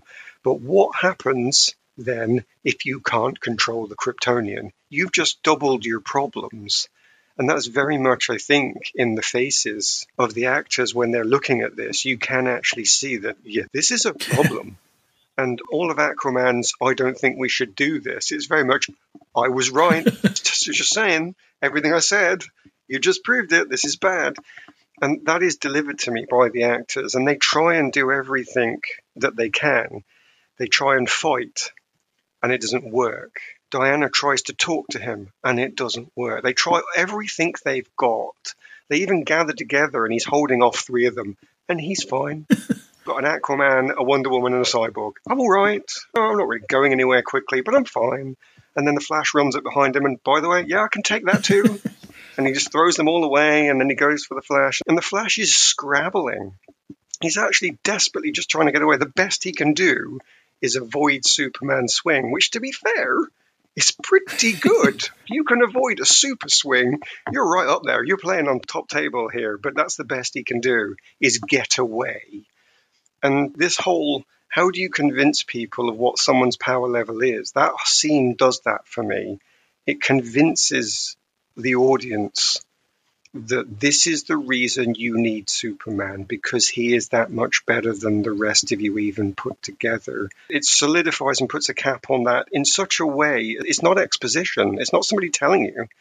They're actually showing you. And it's brutal. Because if there was just I can't even use the word microsecond or nanosecond, I really need to go down into picoseconds, whatever it is, a picosecond slower, and the Flash is dead. Yeah. And I believed that. I actually believe. If you'd have asked me in the moment, do you think they're going to kill Flash? Of course I would have said no. But in the emotional moment, I believed that the Flash was in danger, and all this is given to me. And how do you actually solve this problem? You have a single human being coming up and using a weapon that's even more powerful, which is this idea, of course, that they have a loving connection. And when you actually say to somebody, I mean, I'm quite a cynical bugger, quite frankly. If you said to me, we're going to solve this scene with the power of love, I would set fire to you because it sounds just so pathetic. It sounds so hippie love magic. But there's a reason that we actually use that as a powerful force. Love is a powerful force in our universe. It just has to be done right. If it's going to look good, if it's not going to be a trope, if it's going to be meaningful, you have to do it right. And they do it right from my perspective. When Lois comes up and says, Clark, please, and he stops fighting, that is an emotional moment that I do feel. And it shows that she can do something that the other 5 members of the super-powered justice team can't even achieve, which is control this force. They've shown from the epilogue could be a destructive force from the universe. This is really dangerous. All of those things put together for me still says this is the best scene, best action scene, if you will. I don't know, maybe it is the best scene. I don't even know. It's certainly one of my top scenes from the whole film because all of that is coming together and bringing in the rest of the film into it. And if you said, yeah, but what about all those things we've just made fun of? You're right. I completely agree. I can't challenge any of those. Really can't. But despite that, this scene was able to pull me out of my cynicism and say, watch me. This is important. And I did. And I could only get to the things you said after the fact. So it's, top scene for me, even despite what we've been saying about it. And what does Batman do in that scene? Absolutely nothing. He has his gauntlets that can ward off heat vision to some degree, but that's it. Do for me, that's actually kind of the point, because part of the scene is none of you can do anything. All of you are going to bring your top-level power here. Some of your powers are a bit boring. Aquaman, I hit things. Yep, that's not going to work. Wonder Woman, I hit things. And that's not going to work. I'll try talking, though, because I am a bit cleverer than rest. Still not going to work. Flash, run fast, Noop, Cyborg, lots of weaponry, hit fast, do lots of good things. I'll try and get into your head. Oh, wait, you're not a computer, and you fail. What's Batman's actual superpower? His intelligence. And this is where we talked about it earlier. Batman was defeated in this scene because even his intelligence cannot get round the power that is confused Superman. Now, it should have been, and they robbed him of this, and that's why that is bad, because it should have been Batman that defeated Superman here by bringing in Lois Lane, because that's the only thing he brings to this table. He can't stand on the A table. He can't play with them at their own games at all. but he's deserved his seat at the table because he's so smart, and he should have brought Lois there, and they robbed that of him. So that's bad. That is actually how they managed to ruin this scene in there, because they took Batman's intelligence away from him. But if you're going to do that, then the point has to be still, none of you can defeat Superman. You really can't. It's over. You've lost. It's only Lois that can solve this problem. So it fits. It's actually wrong. I've got to give you that is wrong. What Chris said earlier, that scene has been changed for the worse. But perversely, it still follows the main theme. The only person that can stop Superman is Lois. So I'd have changed what led up to it, but once Lois is in there, it is what it is, and good for it. Yeah, you'd think Batman would have some kryptonite still kicking about that he could have brought with him as well. But again, he's robbed of his intelligence. It would have ruined the moment, actually. He could have brought kryptonite, or he could have brought Lois, and bringing Lois was better. Lois and kryptonite. There we go. He's thought of everything there. Totally prepared. Yeah. If Lois doesn't work, get out the big rocks. He wears his kryptonite bat suit. Let him touch me now. Also, I think they do a good job of raising the stakes before that sequence, because you have this whole conversation about the mother box, and it's, we need Superman back in order to defeat this threat. But in doing so, we're going to be activating the mother box, which is going to lead the villain right to it. So if we fail, we really fail here. We are screwed. So they have to really be sure that they're doing the right thing here. And I don't think they really have as good an ethical discussion as they could, but at least I understood why they arrive at it more than I did in the other version. Because the other version was like, well, what if these powerful boxes can regenerate Kryptonian cells? That might work. And then they're like, yeah, cool, let's do that. But in this version, it's, no, it can reorganize everything. So the smoke becomes a house, I think is the quote, isn't it? Something like that. Yeah, it can solve that problem that nothing else can solve. Yeah. So even though it's the same magic nonsense, at least they do a little bit of a better job of explaining it, but they don't really have a proper debate about it. There's no positions on it, really. There is a bit of a, this could be problematic, this could be unethical, this could be messing with forces we don't understand, whatever, but they don't go into it in any detail, which in a 4-hour film surprises me. Yeah, as we've said, to solve some of these problems, it needed to be do you know, I've landed at 12. I think I need to keep going up as far as we go. Each time I need to add 2 hours on. So it needs to be a 16-hour film. Oh, please no. If his original vision of a trilogy played out in this way, you're not far off. 16-hour film, can you imagine? Imagine how long the podcast would be. No, we wouldn't survive. There's only so long that things can be. But yeah, I do agree with you. I do enjoy the sequence where they fight confused Superman, and it does set up the idea of how threatening he will be when he turns, because there's that whole thing about when they commit to resurrecting him, they commit to that dark future, I guess, that is ultimately going to be resolved by a giant reset button, as is also set up. In theory, but not interesting enough to comment on. Well, we're never going to see it, so it doesn't matter. But that's how the final battle ends, with a reset button, because the villains win.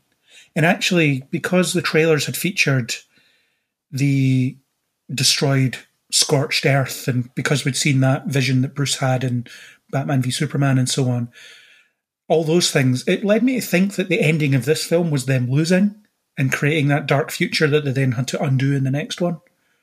Obviously, that's not how it plays out, weirdly. It plays out kind of similar to the other version in that way, but there is the moment where the villains win and then Barry discovers he can travel through time, which he did earlier. He reversed time before he touched the mother box, but he properly does it here. Aaron, you're a big time travel guy. What's your thoughts on essentially the ending being the villains win? Oh, no, they didn't. I didn't get enough out of that to enjoy the rewinding of time. You know, the strange thing is I don't even necessarily remember. I've only just recently watched the film.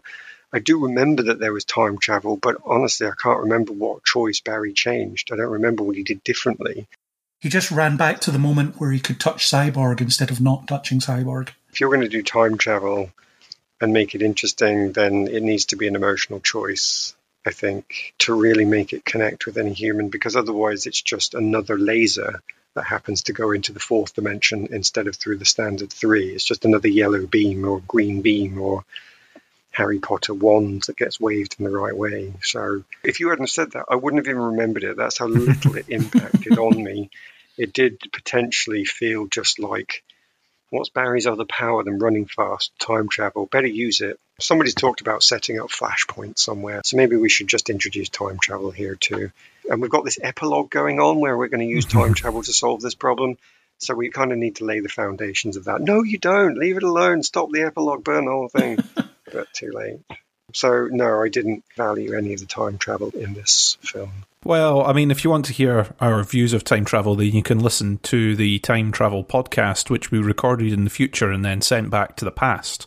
It's available somewhere in your timeline. Time travel in this. Time travel is such... We talk about power creep. Isn't the ultimate power creep the ability to time travel? Isn't that I can undo any wrong decision at any moment of choosing to fix something that I think has gone wrong. Now, obviously, it leads to the big thing in Flashpoint, but even minor points where you go, oh, I didn't quite save that person in time. Whoop, time travel, saved them, ta-da, done. It's a Jeopardy stealer in certain aspects. Now, I get that the reason that they've probably introduced it in this is because they wanted to use it for the sort of dark future plot line, plus they're teasing the whole Flashpoint thing.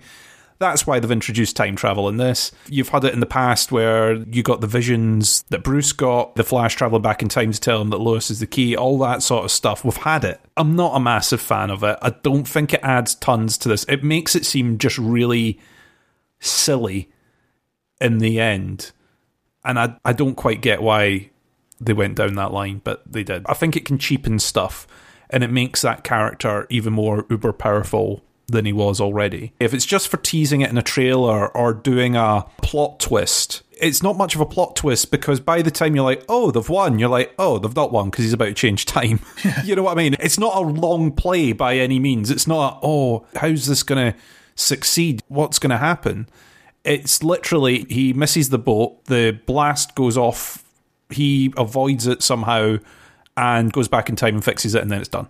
Oh, right, cool. The bits he does with hearing things through the timeline and whatever, I think that's neat. But overall, yeah, I'm very on the whole subject. It's especially egregious as well because they make such a big point out of, I can't maintain this speed for very long. And then he gets shot and injured, and then he has to use some of his strength to heal himself, you would imagine. At least he has to wait until he's healed. And then suddenly he's going faster than he's ever gone before, so he can run back in time. It's very inconsistent. How fast is Barry? How powerful is Barry? And funnily enough, we say the same things about the TV show. He's way faster than this. This shouldn't be a problem. Yeah, when you start listing out his abilities, the Flash is one of these characters that is almost near invincible at certain points because he's the fastest thing around. He can avoid, if you want to blast him with energy or whatever, he can avoid that. If you're going to punch him, he can avoid that. And now he can wind back time if he makes a bad decision. In the TV show, it's always, how is he always late? How is he always arriving after the thing has happened, after it's too late to stop the initial thing? Because we've previously established how fast he is. So after this point, there's no threat to Barry, is there, really? Well, there shouldn't be, but we know what happens is that they conveniently forget that that ability is available. I mean, the thing is, the lesson that he's going to learn, Flashpoint, the whole point of Flashpoint, is he goes back, changes something, and it has repercussions. And that's the point where he goes, oh, well, maybe time travel is a bad idea. However, the lesson that he's getting out of this one is, oh, time travel worked. Yeah. Saved the world. Worked really well. Yeah, it was good. Yeah, that was a great idea. I should do that more often. Yeah. Other than that, that end sequence was quite standard. Batman driving in on his Batmobile and blowing up the force field and whatever. It was all right. Him manning the turrets, that was new. We didn't see that in the other version. Yeah, it made good use of them. I mean, we were asking what's the point of Batman in these things. Well, that gave him a purpose for that fight. He flew the ship through the shield, collapsed the sort of dome that was around it that meant that the people on the ground could get in. It gave him a lot more of a purpose than he had had previously. There's no way that ship should have been able to take off at the end when it goes to pick them up, but apart from that, yeah, fine. Nah, Cyborg fixed it. You just didn't see it. Yep, he was down there with his wrench, sorting out the panelling, replacing broken engine parts. Totally. On the subject of Batman or Bruce, I really liked, you didn't get much of it, but the back and forth he had with Alfred in certain scenes. I really liked it when the whole League went into the Batcave and he was like, this is Alfred, I work for things like that. That was a nice little moment. And Alfred making tea and not trusting Diana to make the tea. That was a good one as well. I feel cheated out of a film with those two characters. All the films that have had them in, it's always really been a sort of third part. It's been because they're focusing on Superman as well, so you don't get much. And I kind of feel cheated out of that pairing. We get a lot more of it in this. I really like the dynamic between them. I think it's very neat, but I feel cheated that we haven't had a full Batman film. Even though this film tries to set one up with the Deathstroke scene. That's not the one I'm talking about. What's good about that is they do bring them in as older characters as well with that history. I mean, it is from different films, but as you say, I'm right up there. This is two actors and a character that I would have definitely liked to have seen more of. I don't see any way it can possibly happen. He might be in the Flash movie, because Ben Affleck's in that. Maybe. But he's a really good Batman. That's a really good Alfred. They bring a universe that I don't think we've seen before, and we've seen so many Batman universes. It's really difficult to create something new. I mean, they had an easier starting point maybe from the fact that nobody's really done an older Batman before, so that was a good angle. But I don't think that is a summary of their performance. I think the two of them, as Chris has described, bring a lot more to it than that. Really want to see those wind-up penguins. It's got to happen. You feel the history. You do. It is evident in the way they interact, in the way Alfred challenges Bruce in ways that others can't or won't. A proper working relationship that's come from a history of being together. Yeah. And it's that paternal relationship as well, because Alfred is that father figure. I suppose it's evolved beyond that at this point, but Alfred is asking him, why are you doing this? What is your purpose behind this? And he's constantly challenging Bruce to explain himself, which gives you that natural lead into his motivations, fine, but it also gives you that history. This is someone that keeps Bruce on track, kind of. Didn't say anything when he was off murdering criminals or branding them or whatever, but kind of keeps him on track a little bit. Yeah, well, he probably designed the Bat Brander, didn't he? He's the kind of gadget guy in this as well. Yeah. I like that it seems a relationship of equals, despite the fact that Alfred isn't going out there and beating up the bad guys. It's both of them doing it. It's both of them working on it, not just like a crusade that Bruce is on and Alfred is hesitantly on the sidelines. Yeah, well, Alfred's remote piloting the vehicles, isn't he, when Bruce isn't driving them? He's helping out. He is sort of the man in the chair kind of thing, which I know in the other films is kind of more like a Lucius Fox kind of bit than Alfred, but I thought that was quite a welcome addition, where he's building all these different gadgets like the gauntlets for absorbing, all that sort of stuff. Yeah, maybe you should try a lasso next, in black, of course. That was a good one. Little bits of that, and I didn't bring it up at the time, but Aaron, you were talking about the dark and gritty tone. I actually think this film is quite interesting in the way it juggles tone, because it does take into account that these characters are all different, and therefore the tone changes to suit the character that's maybe the focus of a scene. But it's not that thing I was afraid of, that uniform, just grim and bleak atmosphere that I find quite draining. I think there was plenty of variety in there, and it does acknowledge that these characters do bring different things to the mix. And it plays around with it quite nicely, I think. I think we've already said, and I'd stand by it, that it does cut part of that darker angle. Batman is a bit older, the Flash is a bit younger, and they have to come together to solve both parts of that problem of time. They do bring some parts of it in, but I would argue that they still need to choose, push it further one way or the other. They're still dancing around both because they've pulled a few things back into this. And I think you said yourself, you reckon you've lost Aquaman because of it. And he's going to be a casualty of this choice of, are we really going to go dark or are we going to go light? Or are we really going to put the characters each under their own lens and see how they come together?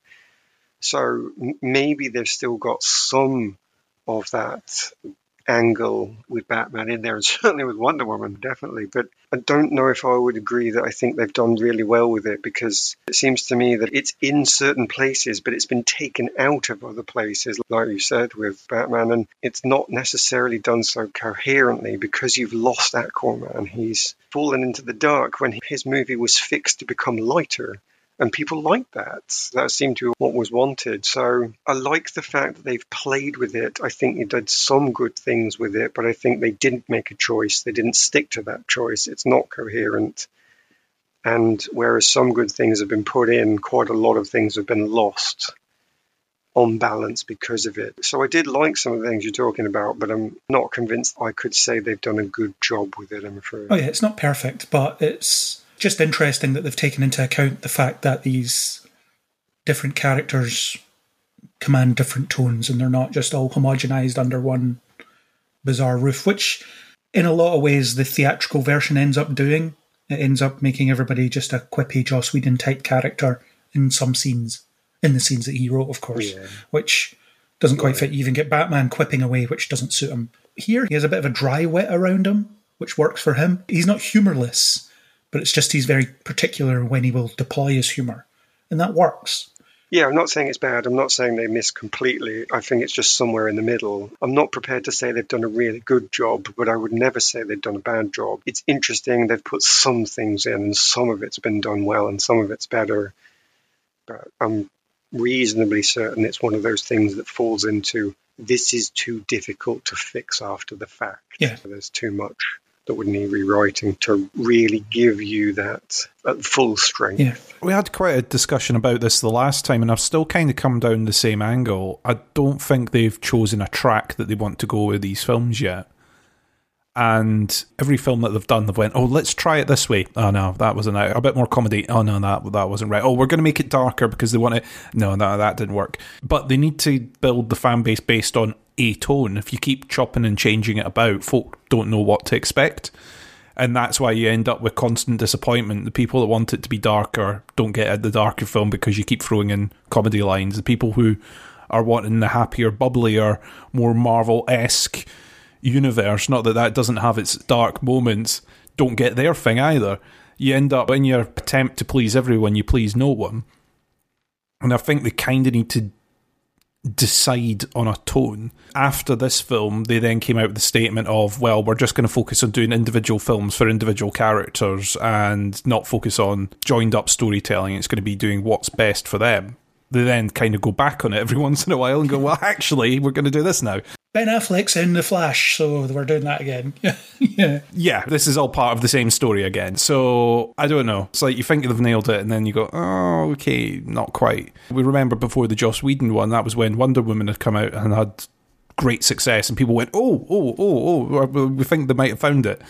And then it goes back that way again. So I think the film itself was pretty consistent in its tone. If we're going to judge it on just the film, I think it was pretty consistent to itself. It did have some humour. It did have some light moments. The things that stand out for me are the Flash's job interview skit or bits like that. You go, that doesn't seem like that's part of this film. That just seems off the wall to me. Yeah. Having the scenes of him speaking to his dad in prison and coming from that quite dark place, that all is lost, just abandon me here attitude, as opposed to here's a quirky job interview where he's feeding hot dogs and going on about, oh, this city, you won't know what will happen next, oh dearie me, I'm such a klutz being late despite the fact I'm the fastest man alive, waha. All that sort of stuff didn't quite fit for me, but the rest of the film tonally seemed to click. Yeah, fair. So we have touched on the epilogue, the extended epilogue. Oh. Yeah, and I think the scene that we should definitely talk about is the one where Bruce is dreaming of a dark future again, where Ben Affleck's Batman and Jared Leto's Joker share screen time because no one asked for it, apparently. I don't like Jared Leto's Joker, although I do think he's better here than he is in Suicide Squad. Admittedly, that's not saying much, but he does seem to be in there just sort of crazily delivering exposition. You have the whole thing about Lois Lane is pregnant in the background that's haphazardly thrown in, and it's been revealed in interviews that Zack Snyder's plan was for Bruce and Lois to get together and raise Superman's son after Superman turns evil and the son might get killed or something. I don't know, but you get that whole thing about Bruce sent in a boy wonder to do a man's job or whatever it is and gets killed, and the Joker delivers all that exposition. So I don't know. What did you think of that scene? I didn't really like it that much. It's just a bit overkill, and I don't know why it's there. Bruce is having another dream about a dark future, but why else is it there? There's no reason to do it other than maybe Snyder was saying, look, this is what you would have got if you'd allowed me to carry on. I can't see any good reason to give us that scene other than a promise of future, and we can't have the future, so it's more of a stick in the face to somebody to say, this is what you would have got if you just trusted me. And I don't like that. I'm not saying it was, but that's the only reason I can think of it to be there. And I've said, even in this podcast, I didn't want to see any of the epilogues. There was no value in it. There was nothing good about it. Perversely, it actually does, for me, go opposite to yourself, though, because I want my dark and gritty Batman, I want my Ben Affleck, and I want my Jeremy Irons, because I really like those two characters. And the characters that they've set up, I stand by what I said before. I think Jared Leto gives you the Joker that naturally goes with them, and I liked that Joker. I don't know that I liked that Joker by itself. I don't know that I would have said I liked it specifically because of what it was. And it's not a standalone Mona Lisa piece that you can just look at. What I've meant to say when I've been talking about this before is I think that Jared Leto Joker is the perfect mirror to what the Batman is in the universe I wanted to see. He's horrid. He's just nasty. He's not necessarily theatrical. He's not dancing around and telling jokes. He doesn't give you a 60s Joker. He doesn't give you any of your modern Jokers. He is a brutal, hideous terrorist whose sense of humor makes a lot of sense to him, but to everybody else is just awful. And that doesn't sound necessarily very attractive by itself, but I don't think it necessarily is supposed to be. I think it's supposed to be. If you have a hideous world creates a hideous person, not one of these lovely people that I love to watch the Joker and how cruel he is. No, if you saw somebody that was as cruel as the Joker, you would run screaming in tears because it would be horrific. You would not want to see that Joker. And that Jared Leto, to me, is where he was going. And that's not welcome in a nice, happy universe. That's not welcome in a Batman with a lighter tone. It's not welcome in the Batman that you're even seeing with the crazy comic book villains. I mean, good grief, I've seen Gotham and seen the villains that are in that, and they are nuts. They're not horrid. They're just weird and crazy and theatrical.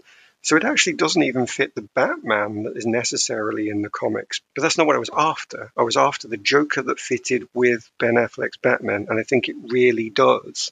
And it would have been horrible, and it would have been an 18 film because it would have been so horrible. So I can see why you wouldn't have wanted to watch that, Craig. And I totally get that. It makes a lot of sense, but I stand by it. And I've spent a lot of time here just because I am quite passionate about that film that I would have liked to have seen. But it's perverse because all of that conversation about what happened to the boy Wonder is what I would have liked to have seen played out in its glory. I don't want to see him die. I would have liked to have seen the story around it or the story after it, because it would have been brutally moving to see the Batman, who's so intelligent, to potentially make that mistake and regret it for the rest of his life. And why did he make some of the decisions that he made in Batman vs. Superman? Why did he make some of the decisions that he made in the Justice League? Is because of Robin. Maybe why did he try and keep the Flash away from danger? Because he's a young kid and he wanted to protect him when he shouldn't have done. And there's your development. You wanted character development for Batman in Justice League? It's the Flash. We've already been given this. We've been given it in The Boy Wonder. This was given to us in all the build-up to it. He should have gone in and been really nervous about putting the Flash in. Aquaman, front line. Wonder Woman, get up there and fight everything. You can take care of yourself. Flash, where are you going to be? In the back packing the sandwiches. Why? I can do something. No. I remember Robin. This is where you have to be. And his development is he fails with Robin. He succeeds with Barry. So all of this stuff is teased and promised with these characters. And when I see Jared Leto's Joker, again, I'm seeing these films that could have been. I'm seeing these really emotional moments, these heart-rending moments that could have been on camera. And that is why I say I still want to see them. I even see it through the Joker. Did I get any of that value from the epilogue? Nope. Burn it, get rid of it, not interested. Give me the film. Take the Joker that you've got, take Ben Affleck that you've got, and put him in that film, and it will be the Batman film that I will say is my favorite forever. It's not going to happen. Instead, I get this epilogue. So, where's my lighter? Aaron, you've hit the nail on the head with everything that you've said there. The epilogue itself can get in the bin. I've got no interest in the epilogue whatsoever. The fact that they actually spent some of the money on reshoots just on this damn epilogue, to me, is laughable. I do not understand it whatsoever. Okay, it was going to be in your original masterpiece, but really, now you record this with the money that they've given you? No, okay. What you've teased there is great. I would love to see more about the film about Ben Affleck's Batman putting Robin at risk, living to regret it. That sounds like a really interesting sort of, not an origin story, but just a standalone Batman film. Great. Mm-hmm. Even this what if, I'm going to put it in a what if category film, rather than something that follows on from this that we've seen. A what if evil Superman because reasons and this world. I'm kind of interested in that what if. I kind of am. But the epilogue itself can get in the bin. And so much of this film, the stuff that gets teased out there, I don't know if Zack Snyder put these in on purpose just to try and stoke more campaigns for more films. Because so much of it is just bait that's hanging out there that's, oh, you would have got this, and you also would have got this. Oh, and did I mention you also would have got this? Here's what you can win if you campaign even more, everyone. That's all I see this stuff as, is he's used some of the money that was for putting his version of Justice League together to go, oh, let me tease 4 other options. Let's float 4 options in front of you and see what floats your boat. Let's see what pushes on. Because obviously the last time we got the tease of Lex Luthor being out there. So that's one of the plot lines, along with Deathstroke. In the tone of this film, that should be solved instantly because you've got Cyborg who can track anyone where they are, and you've got a Justice League who can take both of those characters out in 5 minutes flat. He should already be back in jail. That plot line's resolved itself right now. We said that on the last podcast, and it still stands, especially now that we've had even more descriptions of Cyborg's ability to track folk. How did he email Deathstroke? On the internet. Tough luck, my friend. You've just given yourself away. Luthor Corp firewalls, though, even Cyborg can't get through there. That's it. The nuclear code's easy to get by. Luthor Corp firewall, fine. Maybe Deathstroke only gets his commissions via carrier pigeon. You can't hack a carrier pigeon. That's why I send all my communications via them. But yeah, all these things, the epilogue, for a film that was already very, very long, to throw on an epilogue of basically just teasing a what if I get this film, please campaign for this film, please. Yeah. The only thing that was short of running at the end of this was a hashtag going on the bottom for people to easily put onto Twitter for it. Yeah, no, totally. In the original version of the Lex Luthor scene, well, the other version of the film is teasing an Injustice League. Instead of saying, Batman is Bruce Wayne, he says, we need a league of our own. So it's maybe they were planning to set up a sequel where Lex Luthor would pull together a team of equivalents for the Justice League to fight, because everyone loves that. Mirror images of the other team to fight against. That's always interesting, right? Maybe not so much. Yeah, the Dark Future scene, I think the film that features that heavily would be a bit of a slog, because you know how it's going to end immediately, don't you? You know that Barry's going to run back in time and solve it. And that's not really that interesting. There's no real jeopardy there, because you know that they're not going to keep the world in its destroyed state. You know, that's just not a possibility at all. What is more interesting is them coming up against a threat that isn't as predictable as that. Yeah, and then evil Superman, we kind of already had that. Why is he evil? We don't know. The anti-life equation, presumably. Something about Lois is dead, something about his child. You get enough from that to know that the film might not be that interesting. So, as a tease, it doesn't work. It's the anti-tease, in a way. I did laugh when Bruce wakes up, and then he shrugs it off immediately, and then he goes to speak to Martian Manhunter. And it's just the way Martian Manhunter lands, and Bruce is like, can I help you?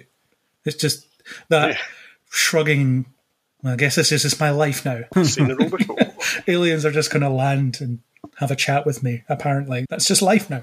Cool. Okay. Yeah, but I mean, even that scene itself was like another weird. First of all, you're making that thing into a dream sequence rather than like a tease for a film. It's more like a warning of what's to come.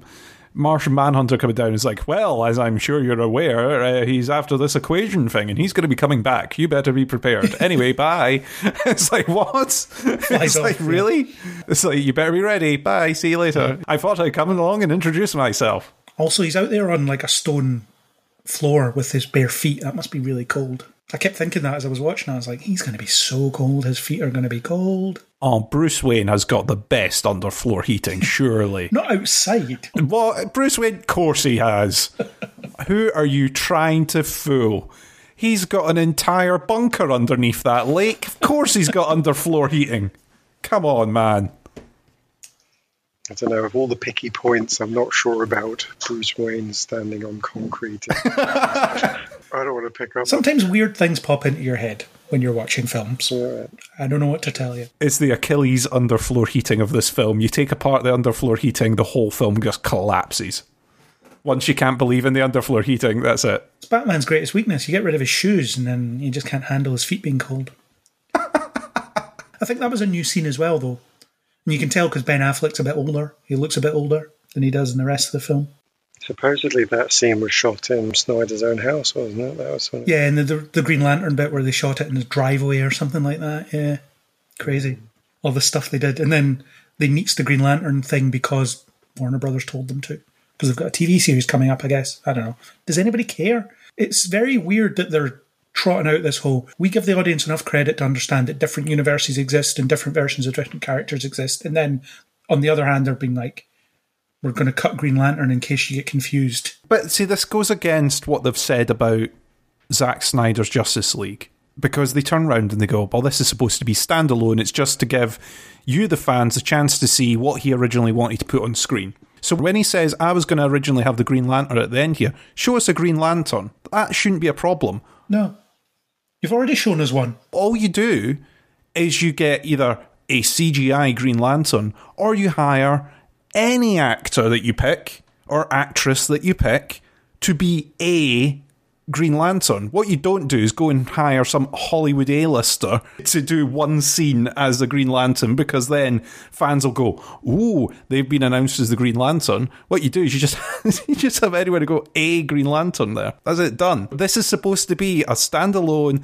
This is what would have happened if Zack had 100% control of the universe. So let them have a Green Lantern. Like you say, they already had it in the opening bit. So what difference does it make? Well, they cast Wayne T. Carr. I had to look that up there. I was looking that up as you were talking because I couldn't remember the name. I rest my case. But yeah, they cast him. It was happening. It was going to be a thing. So yeah, that's a bit weird. So I think we should wrap up now. I think we've torn this film to shreds, completely to shreds. So let's just get our final statements on the go. Aaron, what's your final statement on Zack Snyder's Justice League? You're never going to get to talk about it ever again. I prefer it to the theatrical trailer. It made a lot more sense. It was more coherent. Everybody's actions seemed to have much greater motivation. It's still not, in my mind, a perfect fix to everything that was going on, but that was impossible in my mind. It couldn't be without creating a series of origin films, going right back to the start and deciding what the themes and genres were really going to be. You couldn't fix the DC universe, but I think it offered me a better viewing experience than the original Justice League film did. I don't know if I would go back to watch it by preference to the other one simply because it is 4 hours. But I'm certainly glad I saw it because I think it generally meant more to me than the original one. So ultimately, did fix some issues and was worth the time I gave to it. But yes, cannot fix the entire DC film universe. I don't know if he was trying to do that, but either way. I'll end on a positive though. If I have to pick whether I would say kneel before or rise against, I will kneel before it, I think. Cool. And Chris, what are your final thoughts on it? I'm pretty much the same as I was at the beginning of this. I think this is better than what the theatrical release was. I do think it does some things better. I think there's some bits that the theatrical did better, but I think overall this is probably a better piece. All in all. Yeah. It was a thing that I watched. It very much exists as a piece of work. It does. It did happen, and you spent 4 hours on it. Twice. You spent 8 hours on it. You spent a working day watching this movie. I did. It's got some enjoyable bits, and I wouldn't have watched it twice if I absolutely hated it. Even for the notes, if I hate a thing, I will not watch it twice. Well, there we go. Cool. I'm essentially echoing what the two of you said. I think it's a better film, although, as I've said throughout, there are things the theatrical version brings in that are improvements that would probably improve this as well if they just got, maybe not just edited in, but I guess that level of thought was applied to them and it became part of the whole piece. I think it would have been better overall. So maybe the perfect Justice League experience is written by Joss Whedon, directed by Zack Snyder. His writing talent and Snyder's visual talent, it would be unstoppable. It would be the biggest superhero thing ever made. It can't happen because Joss Whedon is an unpleasant human being and cannot be allowed near big projects ever again, basically. But I don't know. In that time, it could have happened, potentially. Oof, who knows? But yeah, I enjoyed it a lot. I got a lot out of it. I got more out of it than I was expecting, and I think it's great that it exists. I think it's great that we have that alternative.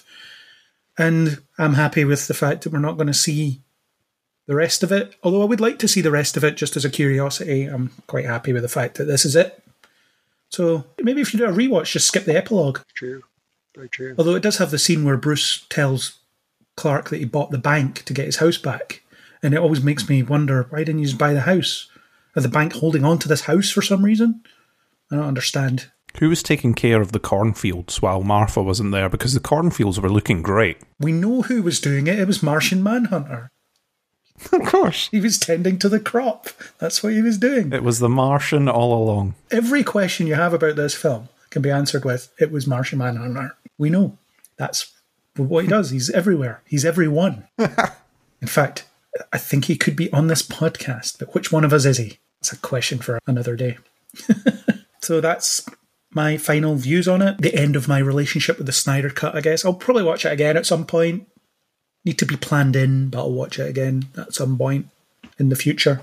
Yes, so Chris, thank you for joining for this long conversation about a long film. I'll get back to my brunch now. I think it's getting cold. Your brunch. Waiting in line for 4 hours for brunch. And Aaron, thanks for joining in this long discussion about a very long film. Indeed. I'm going to go and pick my music to play over me when I want to do something slow and dramatic. Good, you do that. That was our discussion about Zack Snyder's Justice League, aka The Snyder Cut. Thank you to Neil Stenson for the supplied music. If you want to subscribe to the podcast, you can subscribe on Spotify, Apple Podcasts, any major podcasting app. If you want to talk to us about it, hit us up on the socials on Twitter or Facebook under Kneel Before Blog, or leave a comment on kneelbeforeblog.co.uk. And as always, you can catch us next time on Kneel Before Pod.